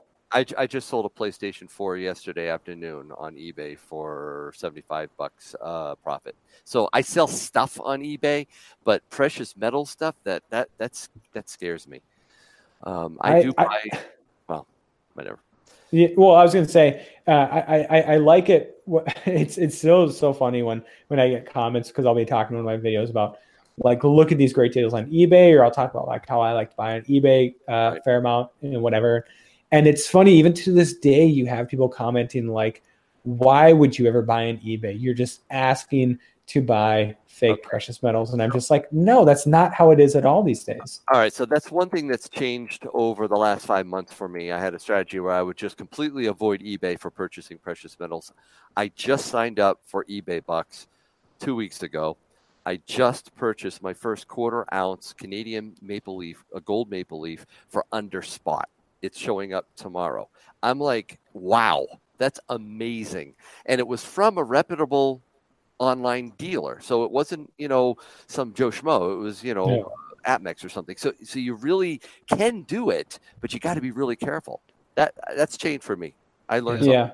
How do they I think make it, I any think it money matters doing what you're that? buying. Whoa. That was crazy. Everyone talked at once. Sorry, Sam. Go ahead. How do you make any money doing that? Because, I mean, I've done eBay in the past, but the fees are astronomical. Last time I calculated it, it's like 25% they take from you. And that's, not I only would say- eBay fees, that's like transaction fees in regards to like payment processing. Yeah. I'm guessing volume. That'd be my guess, is high volume, and then those eBay Bucks or like the coupons, whatever, it's eBay that takes that hit and not the seller. That'd be my guess. But Are you talking about the sell or the buy? The sell. they So sell. people selling. Right. Mhm. Right. Yeah. They do take a cut. They'll take 10%, and Yeah, I think eBay takes 10%, and then PayPal takes 5%. you got to factor that in and sell for high enough to make a profit. I personally like Facebook Marketplace a lot better for local sales. I've sold a lot on Facebook Marketplace, but eBay, sometimes you have to do it that way. eBay's the only thing I use. I mean, because I don't have access to a local coin shop. I'm kind of stuck here, so I do all my stuff over eBay. I got 2 of those Ghana Silver Leopard ones that were misminted with the wrong value on them. $60. The last time I saw one on eBay was $175. wow. Wow. Haven't seen any on there in months. I don't know how it's done. Not the I've never bought misminted anything on ones. eBay. I don't think I will. Well, with eBay Bucks, I know, and I've been resisting this for a while now, and everybody keeps telling me, Yankee, you got to do it. I'm like, no, that's for no. So I finally got in there, and what happens is every so often they'll do a 15% deal with eBay Bucks, and you'll earn eBay Bucks on top of that. So the deal hit. I saw it in the community. People suddenly start sending stuff around. You go to the link, you check it out. It's a reputable place. And like I said, I got it for under spot. At the time, it was like, $308 for a quarter ounce. And it was under spot. So I'm pretty impressed. Yeah, well, I mean, Blade Doctors here says eBay is like buying from a dark alley, but it's not. I mean, you said you bought that from AppMex. When I was maybe like 10 years ago, like I remember back then, but like today, like 15 years ago, but like today, like I was talking about earlier, I bought, what was it, $10 face value of 90% coins. It was quarters that they ended up delivering. It was from AppMex. It was no different than buying through their website, and I got it for like $1 some under spot. Like it's I know. it's crazy. It is crazy, and I do like still buying directly from like I'm a big JM Bullion guy. I like their e-check. I like buying it direct, but yeah, I'm pretty sold now. I'm going to keep my eyes open. I'll let you know if I do more. Let's see, have you noticed any other questions in the chat, Yankee? Because I know you've been scanning it. There was one up here. Is it safe to get intoxicated while holding your? No knife. What? I'm sorry. Where did we just go? I know, right? Question: what you wanted us to do that? Is it safe to get intoxicated while holding your credit card? You get bullied. Definitely not. Oh man. Shoot, I almost copied that too. If you have questions that haven't been answered, feel free to punch it in there. I do want to give a shout out to Ben Frank. He was asking if any of us would trade in our precious metals for like land. And I would definitely do that. I wouldn't trade in everything for land, but I'm in the position where I'm looking to get property or a house or something. So I would definitely do that. But I wouldn't be spending, half the stack on buying property because I do have family that have property, but I would definitely do it. Matt, I promise I'll be good. But can I just say this one thing? Go for it. Thank you. Sorry. I think you're spot on, Sam. I think it's important to look at real estate because that's another tangible asset, something that you can really hold. I looked at it carefully about 10 years ago, and I wanted to be a landlord, or at least I thought I wanted to be one. And I just have such a busy life. I have so many things that I'm doing. My work is pretty intense, and having 3 kids, it wasn't a good fit for me. But private mortgage lending was. You might want to check into that if you have money where you can actually be the bank, if you will, and loan with property that is behind the loan, fully collateralized. It's another option. So that's it. Oh, interesting. Well, it's good information. I do it a lot, and I'm not going to spend any more time on Matt's channel talking about it. Well, no, in all seriousness, if you want to learn more about it, you've made some videos about it, I believe, right? Yeah, I have a playlist on my channel. You can check it out. And that's in some ways you have to some extent the passive income of being a landlord, except the fact that being a landlord is not very passive. I don't get 3 a.m. phone calls about stopped up toilets and roofs that are leaking. I didn't want it. Right. Well, at least where I live, there are companies that will manage your rentals for about 10%. That's pretty good. Mine's a little higher up where I'm at. About 20. Like 20? Yeah, 20. Ouch. I looked at it. I had the company all squared away. I was ready to buy my first property, and it was just, I could tell it wasn't going to be, I'd have the equity, I'd have the property, but I love being able to loan it and get a fixed rate. I know I'm going to get it every single month. It's a check. It's like a rental check. And then I'm done. I don't have to deal with the property. But anyway, all right, I'm done. I was going to say something. So what are your guys' thoughts on mining stocks, the silver and gold mining stocks?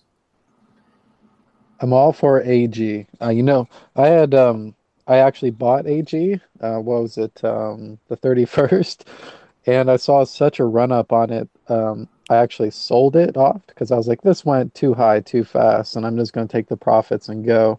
But when the market's open tomorrow, I'm definitely going to buy it again.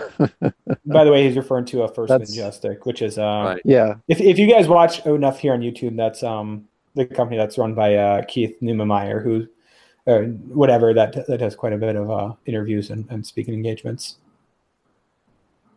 I'm all about it. I just hope that they don't bankrupt him. No. Yeah, because, it's a good company. Yeah, for me, when it comes to mining stocks, especially silver, I guess I'm not as familiar with gold. There's some, because this is something I've been more recently kind of been interested, looking at some different ones out there. And it's always just seems so, I shouldn't say fraught with risk, but there's always risk. So for example, one that I was looking at recently was Fresnillo. Looks like Fresnillo, but I'm assuming it's like Spanish or whatever. But they had recently acquired, what was it? It's the Escobal mine, I think it's called, in Guatemala. It's actually, up until very recently, was the largest silver producing mine in the world. It was like 20 million ounces a year. It was massive, and then it got shut down because of some disagreements between the company and was it Guatemala or Nicaragua? Either way, but they bought it up, and then you look at some of these other, First Majestic, for example. A lot of their mines are in Mexico, and then there's a lot of other ones in various other, Peru or I think Bolivia, I think, might be another big silver country in Central or South America. And I guess my thought always is just like, what if if I'm buying this mining stock because I think silver and gold are going to go up, and if I think silver and gold are going to go up because of major financial turmoil around the world, what is that? I mean, what is Mexico's political system? What is their economy going to look like after a full-blown financial crisis, another one, or maybe a currency crisis of the peso? You know, what if the dollar gains way too much strength, and what happens in Argentina, or what happened in Turkey happens in Mexico? You know, what's going to happen then for First Majestic or some of these other big mining stocks? And then the other hand of it is like, or the other side of it is like, they have a bunch of mining claims and mines in the U.S. or Canada. Like, I hardly see that as a better situation either. Like, it just, I don't know. It's there's risk with that type of stuff, I guess. Well, indeed, but you got to keep in mind that we've been doing business with Mexico forever. Like, there's never been a point in time where we've closed the border off so much that we haven't been able to transact goods at all. Oh, no, I agree. I guess I just wonder, like, what if I'll give you an example. I was talking to I guess I don't know if he's public on that. I won't say his name, but he's a big guy that I've interviewed in the past on his channel, and he was talking about Mexico in particular, and he says, you know, in his opinion, if things keep heading in this direction, not too far from the future, Mexico is going to look a lot like Venezuela. And I was like, wow, but I guess some of the parallels he brought up were pretty interesting, and I just wonder how some of those mines will fare in that type of a situation, regardless of if the border and if the trade agreement is in place. That's a good point. I have a question for you, Sam, too. In the last few weeks, have you noticed that the mining stocks were going down while the actual spot prices were going up? I noticed a little bit of volatility. I mean, I don't buy AG based on the silver price necessarily. I did notice a disconnect because typically speaking, when the spot price of silver goes up, AG goes up more, right? That's just what we've seen in the past. But it seems that as of December, it's just been kind of like kind of fuzzy, you know, where you don't really understand what's going on.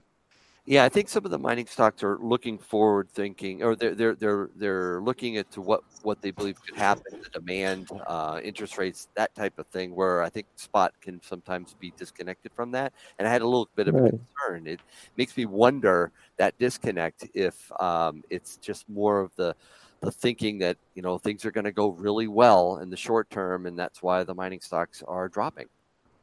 Right. Is jittery a good word for it? For the what's happening with the mining stocks in December? Yeah, I think you're right. Anyways, I'm excited to see what happens tomorrow morning. I'm going to be up bright and early, and I'm going to keep an eye out on that because I I wanted to buy some AGs for the new year, and I saw it go up like 20 cents, and I sold it for a profit. That's good. And so I guess I have the money, but I don't have the stock. So cool. I'm going to see what happens tomorrow.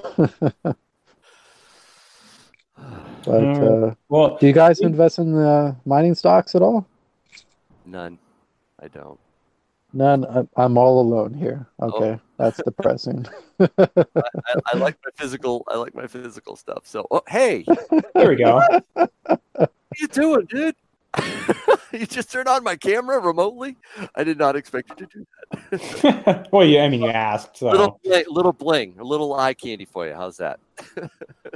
No, I do want to say one thing. I actually won.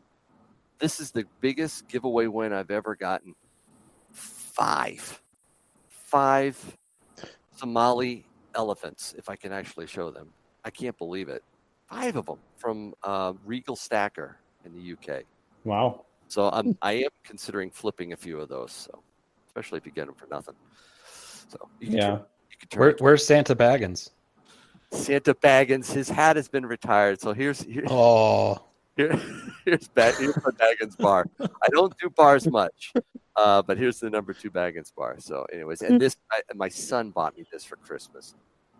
Little Stacks got me that. I couldn't believe it. He worked with Baggins without me. It's so adorable. That's cute. All right, now you can turn the camera off, Matt. What? And your microphone? Okay. Oh man. Yeah. Oh, We were discussing before you got on here that you were counting all your gold coins before entering the chat, and it looks like it was true.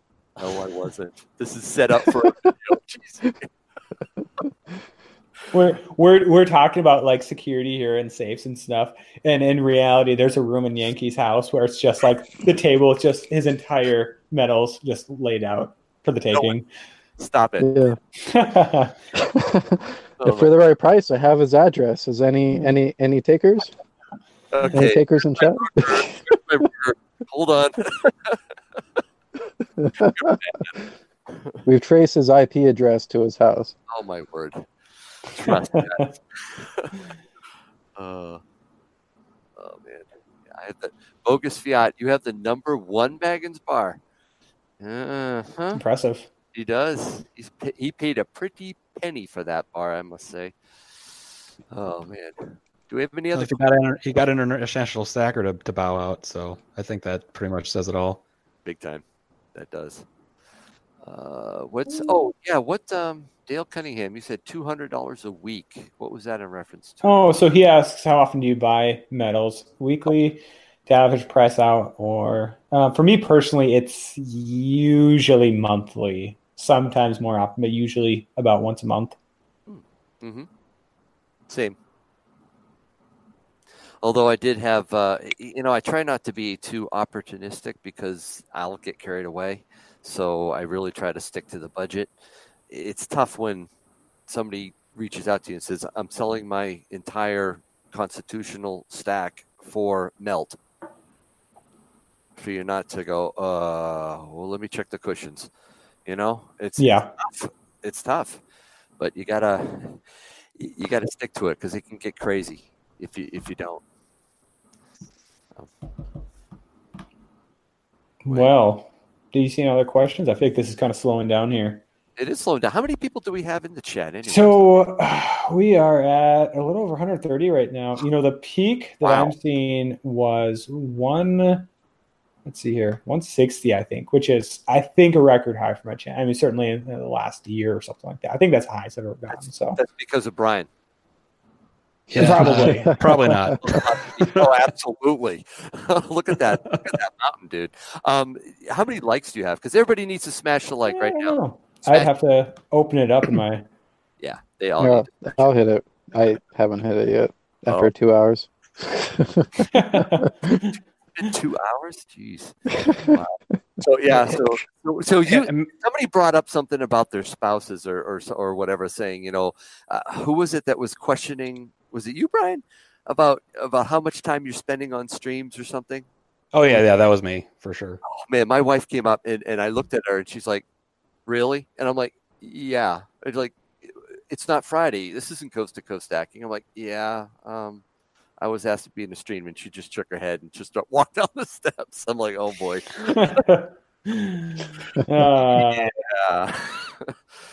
Yeah. So Matt, I did have a question for you. Just it's more in regards to the new the International Silver Syndicate. I mean, how is that going? How's the response been, and what feedback, if any, have you received on how's that going with MK bars? Good question. So it was off to a bit of a rocky start because unfortunately, I didn't get it so much on my channel, but there was a fair amount of, I guess, divisiveness here in this community, which is not something you see often, But that aside, I think it's been going pretty well. I mean, I unfortunately haven't really made my quota of videos to kind of promote it. If you guys aren't familiar with again, I don't talk about it a ton, but it's usually in the description of just about every one of my videos. Go ahead. Yeah, promote it, and that's exactly what I'm going to do. So basically, it's a partnership with MK Bars. He is created a subscription program for limited vintage silver surrounding various YouTube channels. So I don't know if I can name them all off the top of my head, but there's Silver Baggins, Salivate Metal, Silver Bean Counter, Backyard Bullion, and I know I'm missing one or two. Canadian Silver Stacker, Losing Louis. Yep. Yep. And is that it? And did you say Silver Bean Counter? Oh, yeah. No, I said him. Yeah. And Silverback, as you mentioned. So, Silverback, yeah. uh, And then myself. Yeah. I think that might oh, be yeah, it. you. Yeah. So, anyways, so basically how it works is you sign up at whatever level you want, 2 ounces or 4 ounces or whatever the different levels are.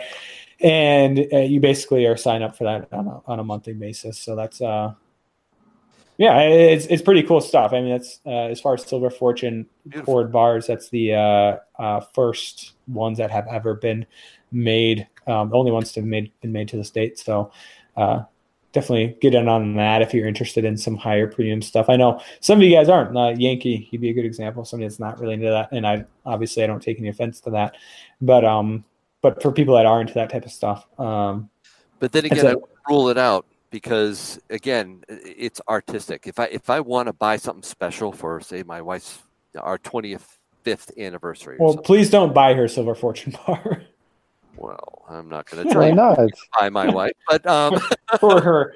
but it is the silver anniversary, and I did show her something that she went, "Ooh, it would not be the only thing." But anyways, my point was, it is an artistic type of representation of precious metals. It's not bullion. It's not stackable. It's really for art, I think. Yankee, have you heard of Monet? Mm-hmm. I sure have. Okay, well that'd be an excellent example of. It's gorgeous. It's a 24 karat gold, and apparently platinum as well. Yeah. Which is totally different than the usual trend in jewelry, which is 22 or whatever, but it's 24 karat, so it's And Matt, I think most of the negativity you're hearing about is coming from a very, very small contingent. Very small. And that's usually the case. Yeah, it is. But let's see here. Shout out to Wolf and Sachs. Is he in the chat here? Somebody mentioned him. He's got a great channel.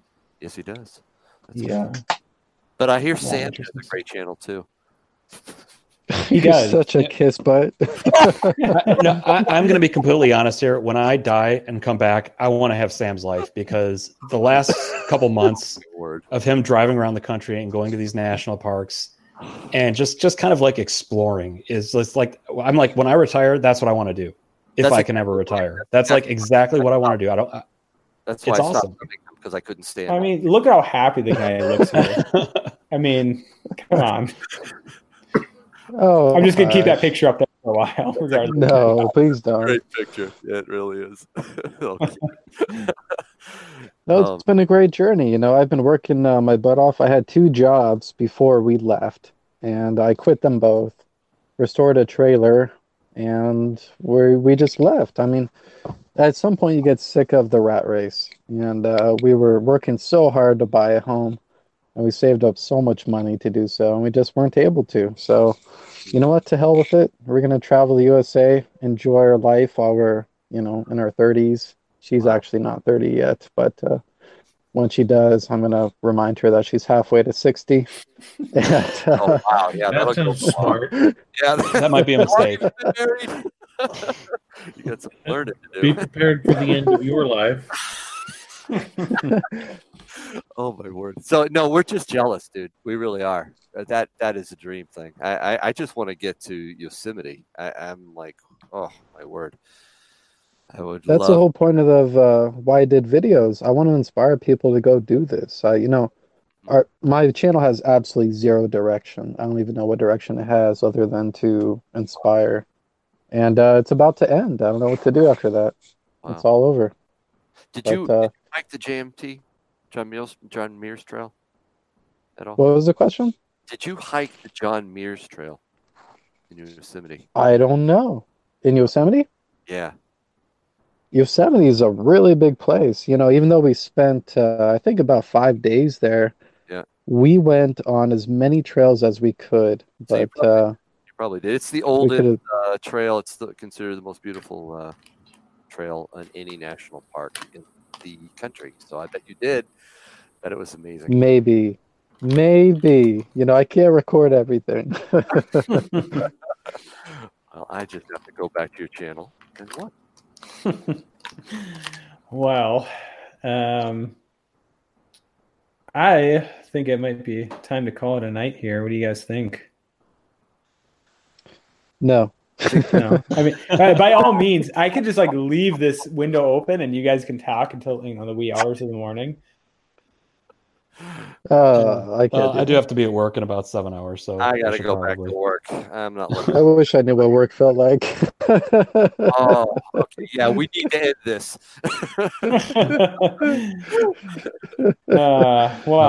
Let me think here. I'm trying to think. So I'm trying to think if there's any more than just one announcement that I can jam in here at the end. Well, first of all, as many of you guys know, I have kind of a big moment coming up here in my life. Anybody guess? Anybody know? January 19th? Yeah, well, that's the due date. Baby? Yeah. So due date. That's cool. January 19th, huh? Yes. So that's coming up here. So I guess it changes for the channel basically. I'll probably be taking some time off. So I didn't die. I've gone missing or anything like that. It's just I'll be taking time. In all honesty, I'll probably make videos ahead of time. There was a David T, who had he's a patron, and I contacted him. He said no, I'm busy, but he'd actually left a great question to make a video on. So that type of stuff, I'll probably be putting some videos out, just kind of set them to publish. But yeah, otherwise that's so I mean, by all means, I guess keep us in your prayers and your thoughts. And as far as I know, I have no reason to think it would go in any direction, but smoothly and everything. But are you going to tell us anything more? Do you know if it's a boy or girl? Yes, it is a girl. So it's going to be our second one. In the name? Galilee. So Galilee. I can spell it in the chat. It's let's see if I can spell it right. Another stacker is born, says Ben Franco G. Yeah. So that'll be Galilee and then the Finley. That's our first one. Beautiful names. Yeah, that's. I could try and take credit, but that's mostly my wife. So that's a great name. But so it's a big deal. So excited for that. Other than that, I don't know, not a whole lot else going on at Silver Fortune, I guess, kind of plugging away. Is anybody else starting something new this year for their channel or for anything else related to stacking or precious metals or anything? I'm kind of like Sam. I mean, as far as my channel goes, there really is no direction there. I just try to, talk about what I like to talk about and what I think is interesting. And I think if people like it, they'll watch. If they don't, then it's still something that I can do, and maybe just use it as a method of, just see how I've changed over as time goes by. Because I don't know, maybe, you guys that have been doing videos for longer, maybe, I'm just questioning, do you guys go back and watch and, say, hey, I've really changed my mind as far as this goes, or I've, moved on to this and I really don't feel this way anymore. I mean, has that happened with you guys at all? I don't think so. No, you didn't, Yankee. You didn't start your channel as something and then it changed later. No, has it always been? It really fun? has. It really is fun. I've had to learn how to get better at editing and producing and getting this stuff done quickly, because I had a little family chat, if you will, with the family going, okay, Yankee, how are you fitting all this in with everything else? So I had to regroup and figure out how to schedule videos and do things at a specific time that fit the family. So that I learned. But no, it pretty much is what I started out doing, and I'm loving it very, very much. Yeah. This year, though, I am starting one thing new, and it's metal detecting. Oh. I got a metal detector for Christmas, a Garrett Ace 300, and I'm getting my son Little Stacks to do it too, and we are going to start coin shooting and having a ball. So I am looking forward to that. Wait. So you don't have time to do videos, but you have time to metal detect? Well, I'm going to have to forego other things in order to do the metal detector. Like watching the Patriots win another Super Bowl, or did I say that out loud? Oops. No, see, they lost the Lions, dude.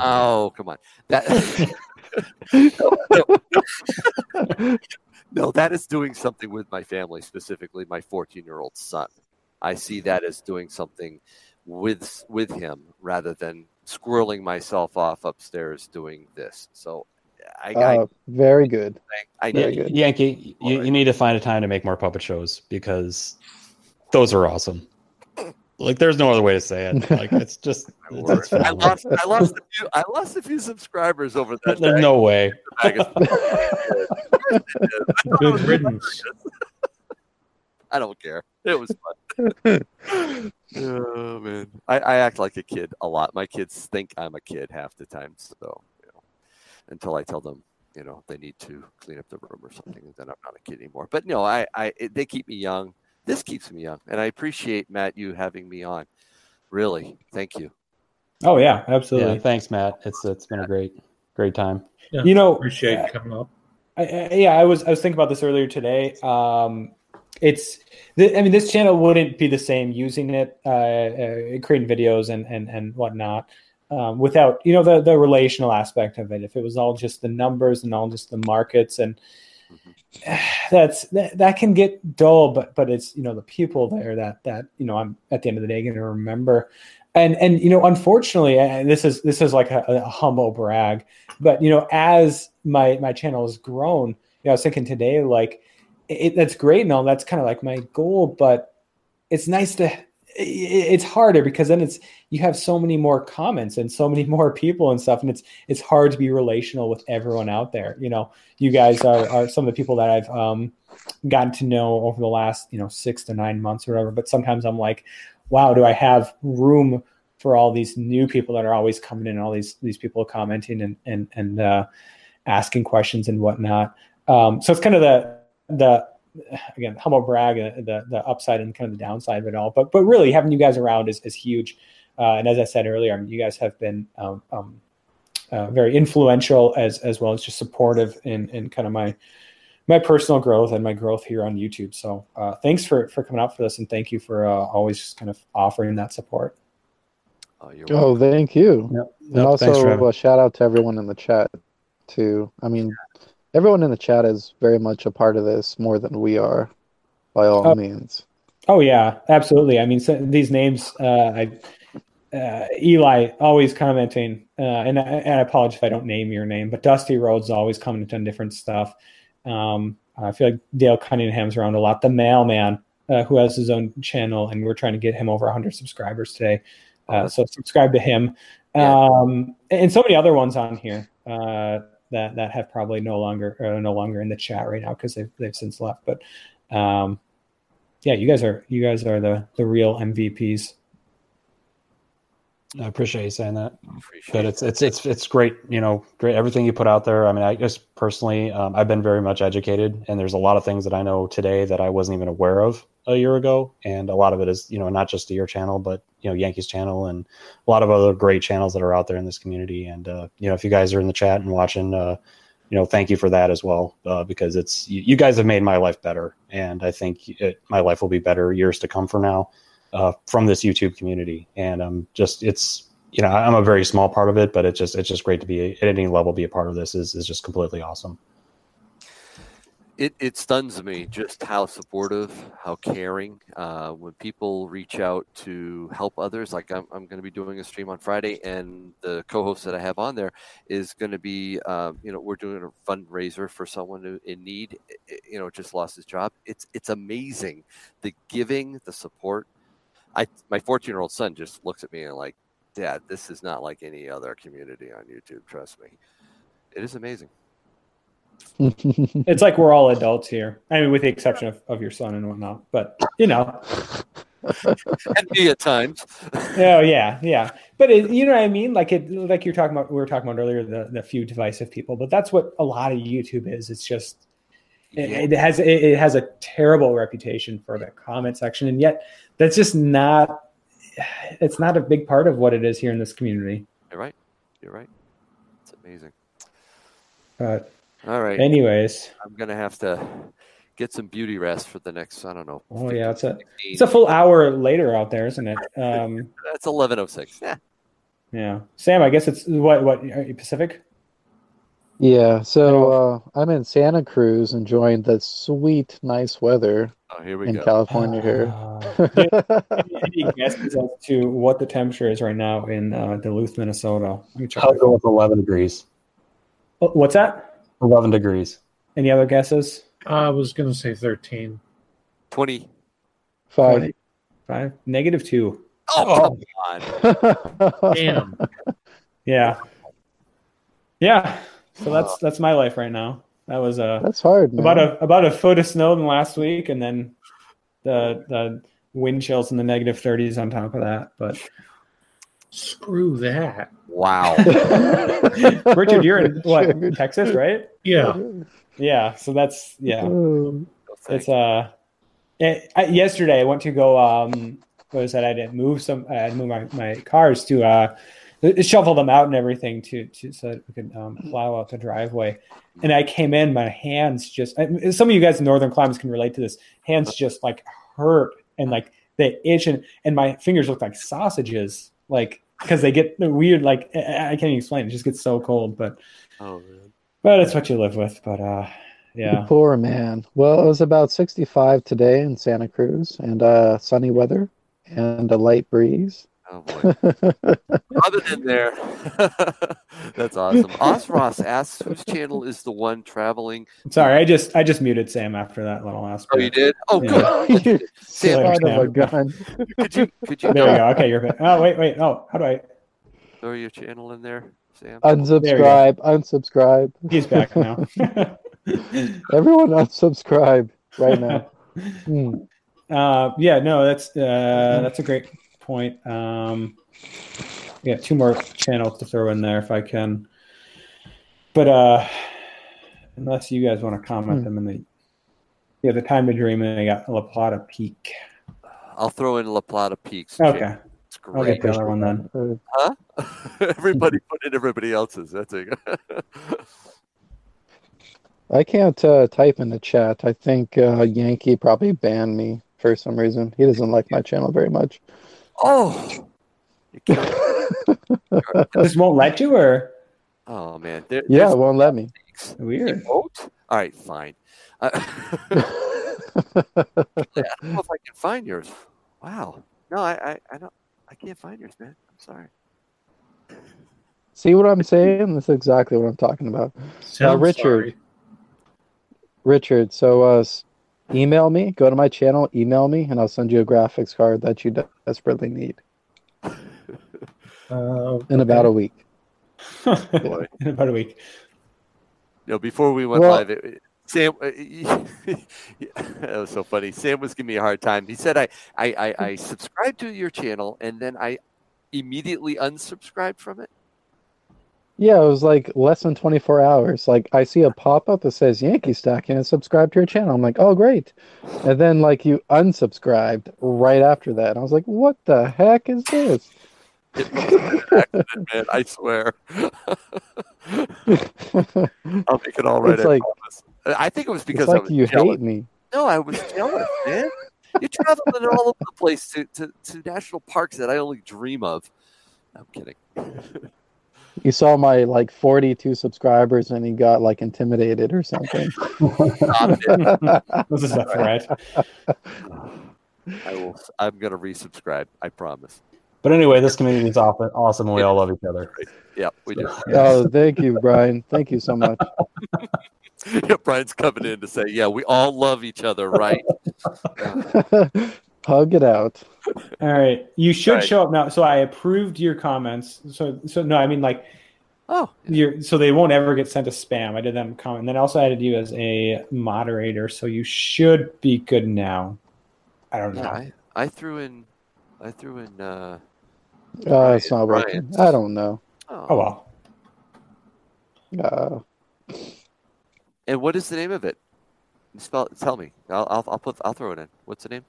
Sam? Oh, of the channel? Yeah. Oh, I already commented it. Threw it up in there? above. Oh, you threw it in? Yeah. Good. I guess I'll. Well. Anyways, I should probably get going because my wife was listening, and she maybe not, but Oh. she's I'm guessing Finley's asleep by now. So, anyways, Yep, I'm going to bail. Thanks so much, Matt. Appreciate All it. right. See you around. Take care. Take Thanks, care, everybody. everybody. Thanks for joining Bye, us. Yankee. Natural Light. Thank you so much. Bye-bye. See you around. All right. Have a good night, guys. All right. Yep. See you guys. Good night, Plata.